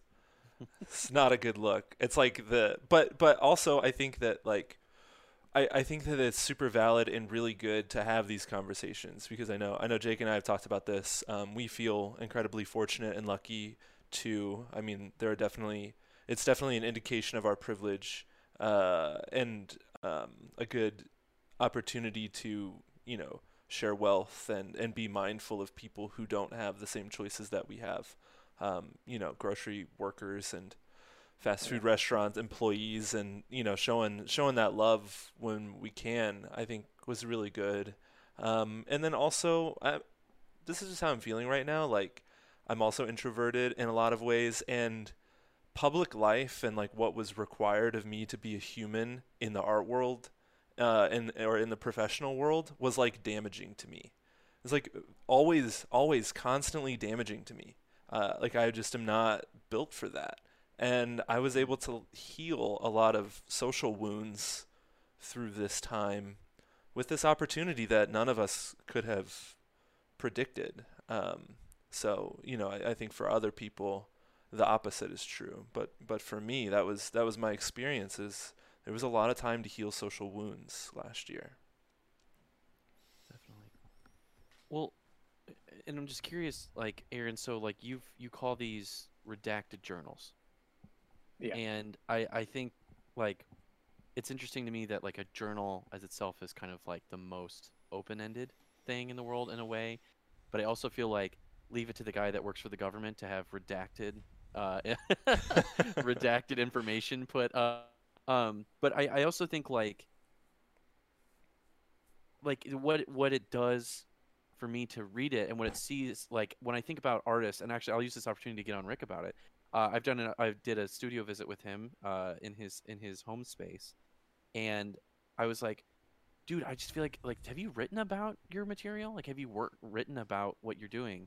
And he kind of just looked at me like I was a jerk. Like it was sort of this like I'm not like, it's not that like I feel like Rick, like you didn't say like you weren't there yet, bro, but it was more just like I'm still in the, like you're still in it. You know what I mean? Mm-hmm. And Rick, this is a separate conversation. We'll get into it. But I just feel like that, like, there's not a lot of artists that even like to write either even to write in general, B, write about maybe their own art, or even C, write adjacently to their own art. Mm-hmm. And so I'm curious, like, what have the journals felt like once that was like, especially the first time you did it compared to now? Like, what has it felt like to have like your own writing, and it clearly being paralleled with the work of that time?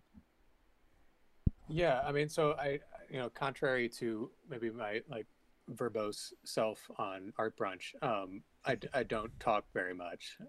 Like Yeah, I'm a man, you're pretty crazy reserved. over here. Yeah, I mean, I'm a pretty reserved person, especially like in groups. One on one, you can kind of get me going, but like group situations, I tend to sit back and listen. And that's just kind of my general nature. And a lot of the impulse for the zine, I feel like I'm given probably like 5 or 6 different creation stories of this zine stuff, but Good. at least at least one of the impulses was to just share with people that I knew, but I didn't necessarily think knew me as well as I could let them, I guess. And so making myself, allowing myself to be vulnerable to friends was a part of this. And those journals are part of that as well. But like I said, with the idea of dropping off this like manuscript of inner thoughts to people that didn't necessarily ask for them, I thought the least I could do was like try to remove the worst bits, like the most boring parts. Like, I didn't want to have to make people sit through the whole sort of journal.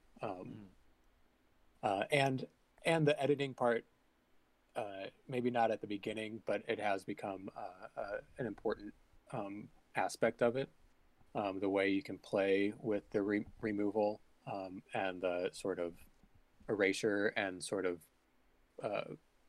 imposing your current self on your past self in ways has become a sort of aspect that is fun to play with, and I think important to the aspect of the work. And this past year, the first year too, I was maybe a little bit hesitant to get too much into it. I still am pretty reserved with the editing, but the volume 2 and volume 3, I started going through the process with the photos as well. So volume 1 was all the original photos as I kind of developed them. And because the printing for volume 2 was black and white, I found that I had to go back through my photos, and specifically develop them as black and white photos, and not let the Xerox do it for me. That's a good way to just like ruin a photo. So, Yeah. And what was encouraging about that was maybe not encouraging, but what was nice about that too was it added another layer of that editing where I was going back through the raw images, finding ones that I had overlooked, finding ways that my tastes or, my tastes had kind of changed over the last year. Photos that I might have dismissed a year ago now spoke to me in a different way. Different angles of the drone work or different areas I was at, maybe being a little bit more open to a certain mundane or blandness, initial mundane or blandness of the photo now kind of had more interest to me, those sorts of things. Definitely. So yeah, it's I forget exactly where we got started on this. Well, Yeah. well, and just the word, like the idea of the redacted journal to me, I'm Yeah. like thinking of like 6 different ways to kind of reshape it again to the photo work itself, because it's like this is the journal itself, and then you reshaping it or redacting it and making it art is in a way exactly what I feel like even this image right here. It's like this is the image of this land, but now you are framing it to make it art now. It is, so there's sort of like a part and parcel to not just your words, which then naturally makes new forms, just like it does in your words. Like you're physically, the way you remove the stuff, which I personally really like, because I feel like you're not crossing them out like like like a government document. Like you're just removing them. It's just actually redacted, and that creates a new form. And there's beautiful lines that you're manufacturing through these things just because of what happened. I imagine so. That's like deeply personal lines or lines you just don't feel need to be shared or removed typically. Uh, the lines that get removed are the most boring bits. Okay. Normally. So like social security numbers and stuff are removed, Yeah. and things like that. Yeah, they're generally like, what I ate this morning, or Gotcha. those sorts of like just filler sort of things. Pet name, or like, where you went to high school, and your mother's maiden name. That's all we need. yeah, exactly. Uh, Yeah, I mean it's interesting as far as the redacting stuff goes. I mean it's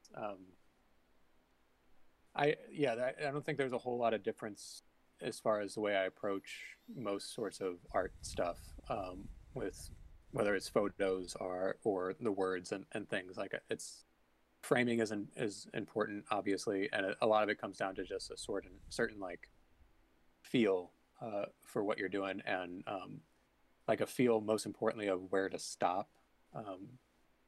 mhm. I think Living it's kind of limits, like yeah. that, like I don't know, maybe less so with pictures, but I mean the picture stuff, I guess it would be framed more like knowing like what's enough in the Mhm. picture, and like not pushing too far, like not trying to juice it up, or like not looking for that sort of like National Geographic sort of like picture I've seen 1,000 times, Oh, and knowing like I like herds of this, and like wildebeest. trusting that sort of thing. So Totally.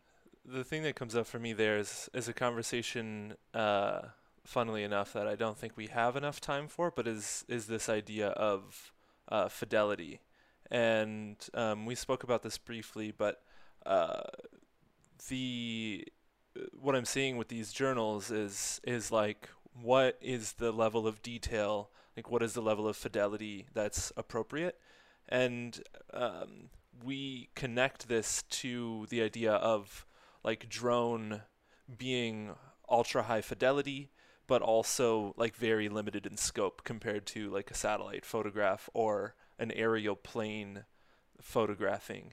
And then that plays into this kind of like social aspect of this project that you're talking about, is like, this was a way for me to like give personality, give love and caring fidelity to people that have like expressed interest in it, and I just didn't quite know like which level of me they really wanted. So I'm giving them like the next level of my fidelity, which is these writings and these pictures, and I'm doing it with intimacy, so they know like I love them too. And I think that that's like really sweet. And in our most intimate relationships, we have the most like intimate, granular fidelities that sound boring and don't make sense to anybody. But yeah, like the closer you get with somebody, the more you want to be seen in high definition.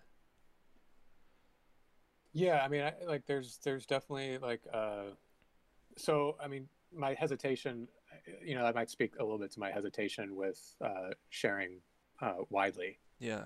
Um, like I hope that they maintain this. I mean, I don't. I think if they lose this, then I probably hopefully I'll stop making them. But right now they're made with a sense of sort of well, I mean, like a sense of love Yeah. in that way. Like it's a sense of sharing and vulnerability, and trying to be known in a way to people that I care about. And hopefully that I mean it's yet to be seen whether that translates to people that don't actually know me, Mhm.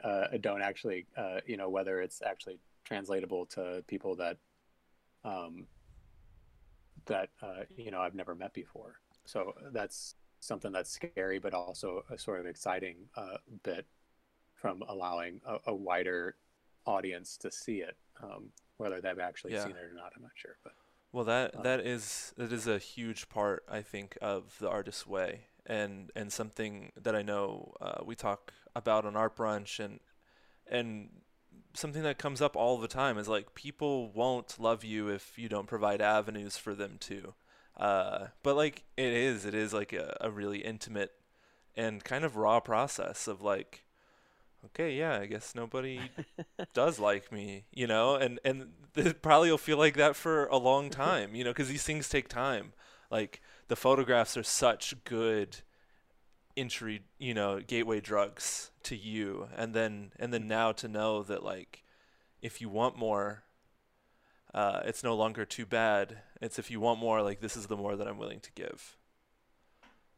Yeah, Congratulations for that, man. Like for real, like that's some real shit. Like I don't know what it's gonna Yeah. do for you, but congratulations for feeling that. Yeah, well, I mean, the anecdote that I use is like, have you ever gotten just like bad presents from like Yeah, from like people you care about, like family or friends or whatever? for Like, sure. you just get this present and you're just like, what makes you think I would want I would want this? It's very nice of you to give Who me do a you present, think I am? Yeah. but like this is not something that I would expect to receive. Not that that's, I mean, that's happened to me a couple times, but it occurred to me one time that the reason that happens is because I don't let myself be known. Like no wonder my distant relative gives me this awful gift, because like my distant relative has no idea who I am. And so I just there's I guess I'm trying to find hacks as far as like how to allow that to happen. Allow myself to be known. And this is kind of one of those sorts of things. I don't know if that's a useful anecdote or not, but Yeah, for sure. Yeah, and we're happy to be a part of it too. Obviously. So thanks for being here. this is a nice soft landing. So I appreciate you guys being receptive to it. So I don't know what I would probably just I would leave if you guys started being too mean. Yeah, you can just disconnect. Yeah. Technically, yeah, just close the laptop sometime, whenever. Yeah. Oh man. Well, I love this soft landing idea, Rick. Is that a good segue into our final section? Yeah, I think so. I think that I like to talk about kind of the things that we experience with that is you'd think that we could get somewhere in an hour and a half. Yeah. You think that we could provide some clarity on Aaron, and maybe we did. I know I like to think we did. I think we did, right? Yeah. But it just creates more questions, really. Yeah. So the I feel very show, overwhelmed. the show often, kind of challenges that idea of fidelity and how do we get to know an artist. And fundamentally, the reason that we explore that is because most of the fundamental systems that are used to get to know artists are incredibly ineffective, and maybe we're just adding to that lineage and to that history, and that's a good art historical lineage to be a part of. Rejon Proto says hacker exclamation point. So one of the ways that we try to provide fidelity is through these final 10 questions. The form is the same, but the contents change from time to time, as we are going to ask you kind of 10 rapid fire questions to round us off today. That gives us just a bit of perspective on things outside of what we talked about today. None of these topics came up earlier in the show, so we're gonna move through these and definitely take the license that you need to answer these in a way that best reflect your personality. Open up. Get you just feel your heart center, the spinning disc of your heart chakra spinning faster and faster until you can feel this warm emerging, this warm opening, and you'll be received well. I can feel it already. We're hacking into our chakras. That's what we're doing. What is one simple thing that you're trying to get good at right now? I don't know if it's simple. It's actually proven to be a lot less simple than what I've been playing way too much with GarageBand on iPad. Oh yeah. Okay. Like, it has become an issue. We got the guitars over your left shoulder there. The angel and the devil. Yeah, there we go. Yeah, I've played. I don't really consider myself a musician. That's not like something that I've never like really released things or anything like that, but I've dabbled in songs and things like that. And I've played guitar for longer than I haven't. So, but yeah, I got my hands on like a little directional mic that plugs into my iPad. And I was like, oh, I'll open up GarageBand, and like, God, like the floodgates are just like, I did not expect to be like faux producing terrible songs. So anyway, that's what I've been spending like the last 3 weeks. I've just been like wasting days on GarageBand, like, and then listening to really like actual songs that are well produced and realizing how terrible. And then it's just oh god. Yeah, that's not the right way to do it. That's a scary way to go about it. I just vastly appreciate that you're addicted to it now that you opened a floodgate, because I feel like so many people get into any sort of like DAW, digital audio workspace, like even GarageBand, that like just feels so overwhelming that most people are like, even GarageBand. Yeah. Well, hey, and actually, it's so interesting. I was actually going to bring up GarageBand earlier. It's so amazing that you brought it up now. I can't believe it happened. But like, it's just typically so overwhelming, and I love that you just like it hooked you rather. Yeah. I never hear that narrative ever about like working with computers and music. So I that gives me faith, and very curious what you're making, by the way. Quick side note. So let us know when your mixtape drops. Yeah.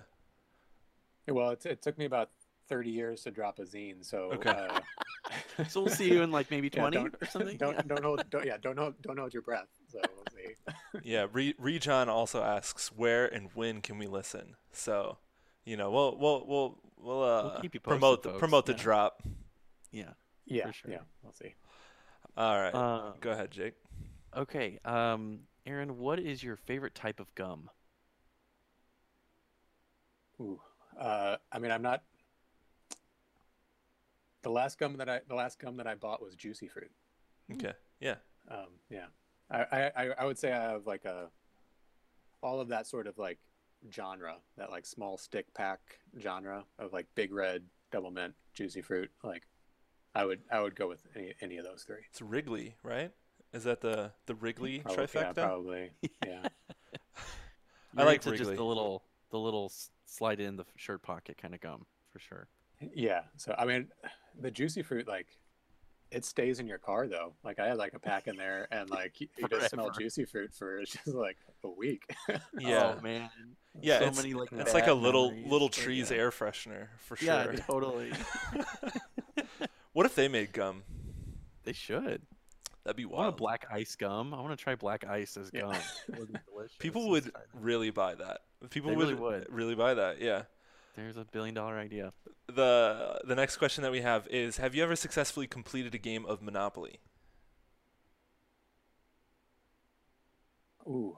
Well, so how do you actually complete? Like, do you, There's our like, answer. you go until people are done, right? Like, until people run out, or do you have to do something? Probably not. Yeah. So the answer is no. Yeah. We probably come pretty close, but you just give up. Like, when people have just like $10 left.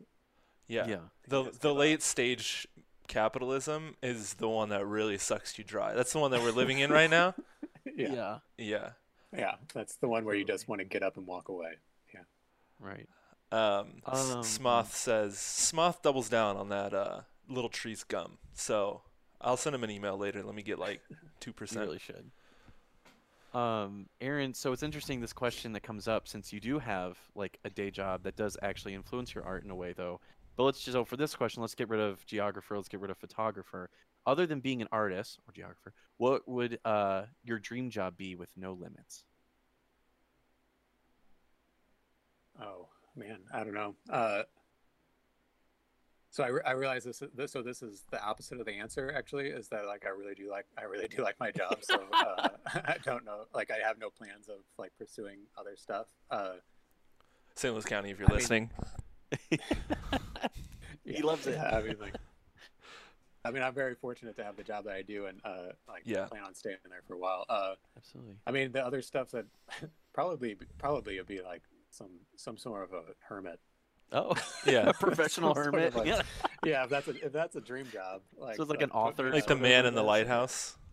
Yeah, put me in a shack that come and like allow me to come into town like once a week, and I think I would be pretty happy in that role. That's extra vibes. That's for sure. That sounds good. What is that game? Firewatch? Have you ever heard of the game Firewatch? It's Yeah, it rings a bell. But It's a thing of this guy who it's like a game based on a person who is in like a Firewatch shack in like a national park, and they have that kind of life, and you live through the story of like what it would be to do that. But I mean, there's like some juiciness to it too, which might be a little too much. But if there's like Fire Shack Simulator, you might want to look that up on Steam. There's a lot of really pointless shit out there. You can spend your time on. What was your favorite cartoon growing up?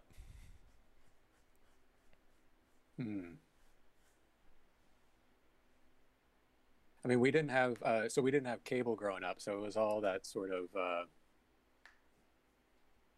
PBS sort of stuff. Arthur, I guess, would be a cartoon. Solid choice. I guess he was a little bit. Yeah, I mean, like cartoon-wise, I guess that was the first one that comes to mind. Of course, I still kind of watch it.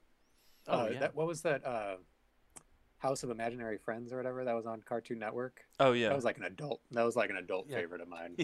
Like Blue and the Fosters. Fosters. Imaginary. Home for Imaginary Friends. It was on the same time as like Chowder. I think of those two shows very similarly. Like Adventure Time adjacent. Yeah, that was like comfort time for me when I was like 22, I think. I think that counts as growing up. Okay. Yeah, we're still. There's always little levels to these questions for sure. I'll take this one because I don't know if you'll have an answer for this. I don't know if you have this in you, Aaron. Who is an artist you hate to love?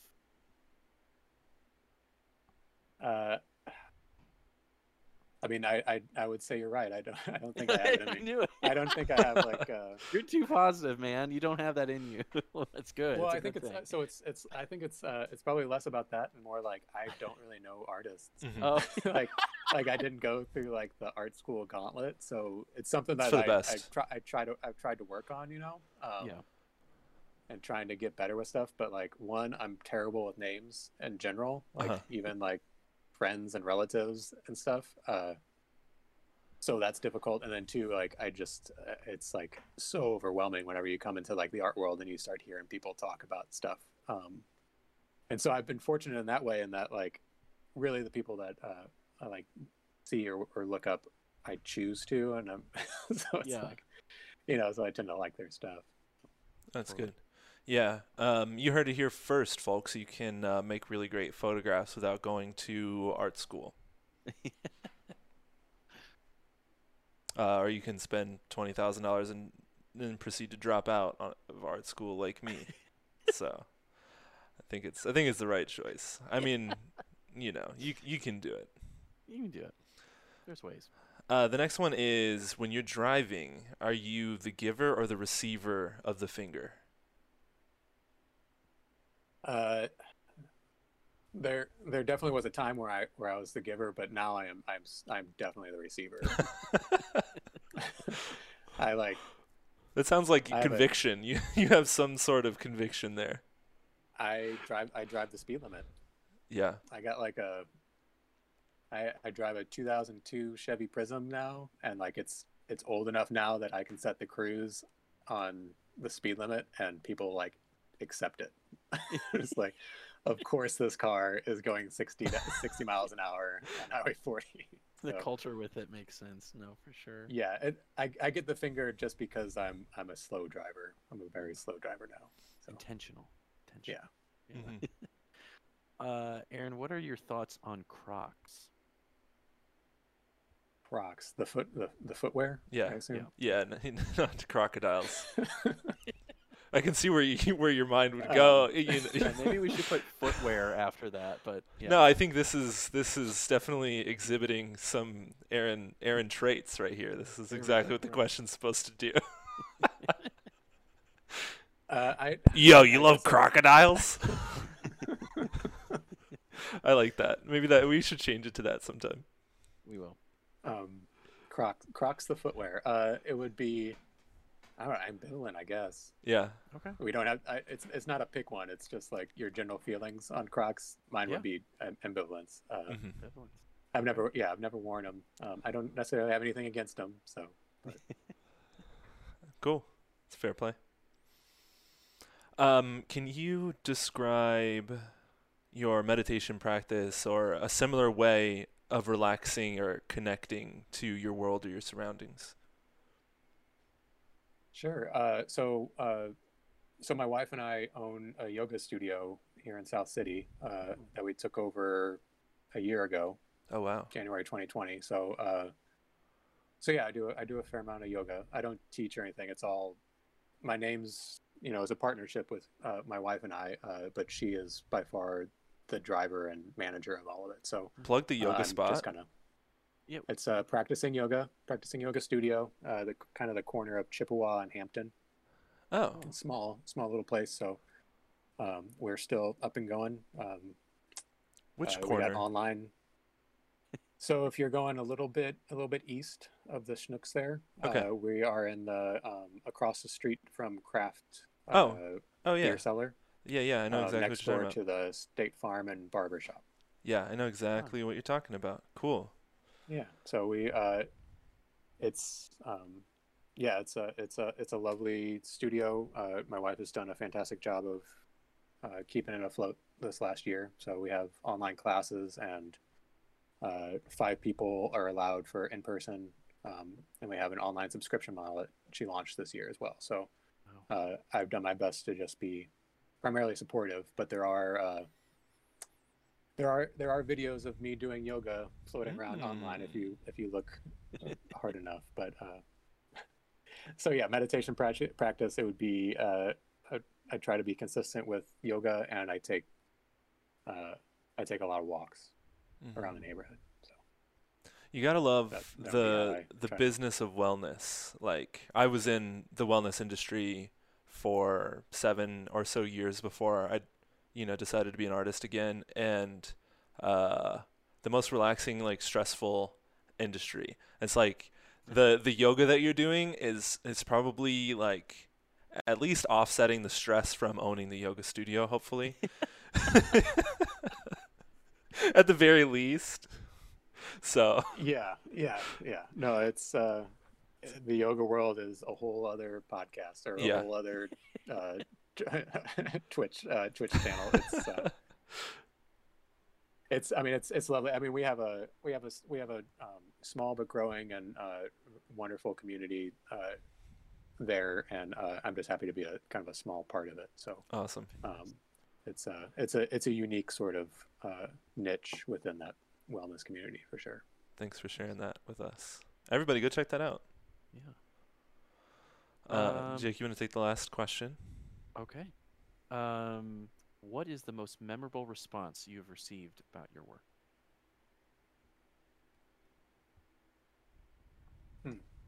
I don't know. So the one that probably is pretty mundane, but the one that comes to mind is like it was probably 3 or 4 years ago. I was introduced to a random stranger in the street on Cherokee, and he was just like, "I really like your work," and I would just kind of, I just started like posting stuff on Instagram or whatever. And that was memorable because I was the first person to ever kind of like say that I had no idea who they were. I had never met them before. It's particularly nice, and it's memorable now because like I'm super close with that person now. So, but yeah, that kind of took me aback as far as like the possibilities of what happens when you share things. You throw it out there, and you never know who might like turn up and make your evening and become like an integral part of your life. So yes, just a simple I really like your work, and me being like, I don't know who you are. But thank you. Like, I'm sorry I didn't follow you back, like that sort of thing. That's its own podcast. Yeah. Follow back. Whoa. Oh man, no, that's really sweet, and that sums up just an amazing idea, and thanks for sharing that. And yeah, I mean it's good to have that experience, and it's also good to know like the power of being able to provide that experience to other people from the other side of the glass. Yeah, simple honesty and being open just goes a long way. So So, Awesome. Well, we are at the end of the show, and not to make this clunky, the endings are always just kind of clunky, like it's like, okay, I'll see you later, like it was good. When's the next time? Yeah, I got this. But the way that we like to end our show here is just to go around the table and have give like one final space for each person on the show to talk about anything that they want. If you have something you want to plug, if you have something that you've been thinking about, if you have something that you want to share, that this would be the opportunity for you to do that, Aaron. uh, yeah, I mean, I don't have anything particular to add except for thank you for having me on, and thanks for doing this in general. I got a chance to do my own little bit of research and catch up with some of your guys' shows in the past, and I Thanks. think what you guys are doing is wonderful, and I hope you guys continue. Thank you. well, thanks, man. Really appreciate that. Well, just to take my little space, it felt very synergistic when you mentioned you DM'd me your latest zine, and I felt like you were always on a list, and I remember talking to Rick about your Hmm. work for a while, and so we were kind of like literally in a space of like, well, who should we get next, and just like making yourself known, just putting yourself out there, and I'm really glad we talked about that today because it happened, it already did, we that's why we're here right now, so. I really appreciate you reaching out, man, and I'm so glad that this could work out, and so excited to see where this stuff goes.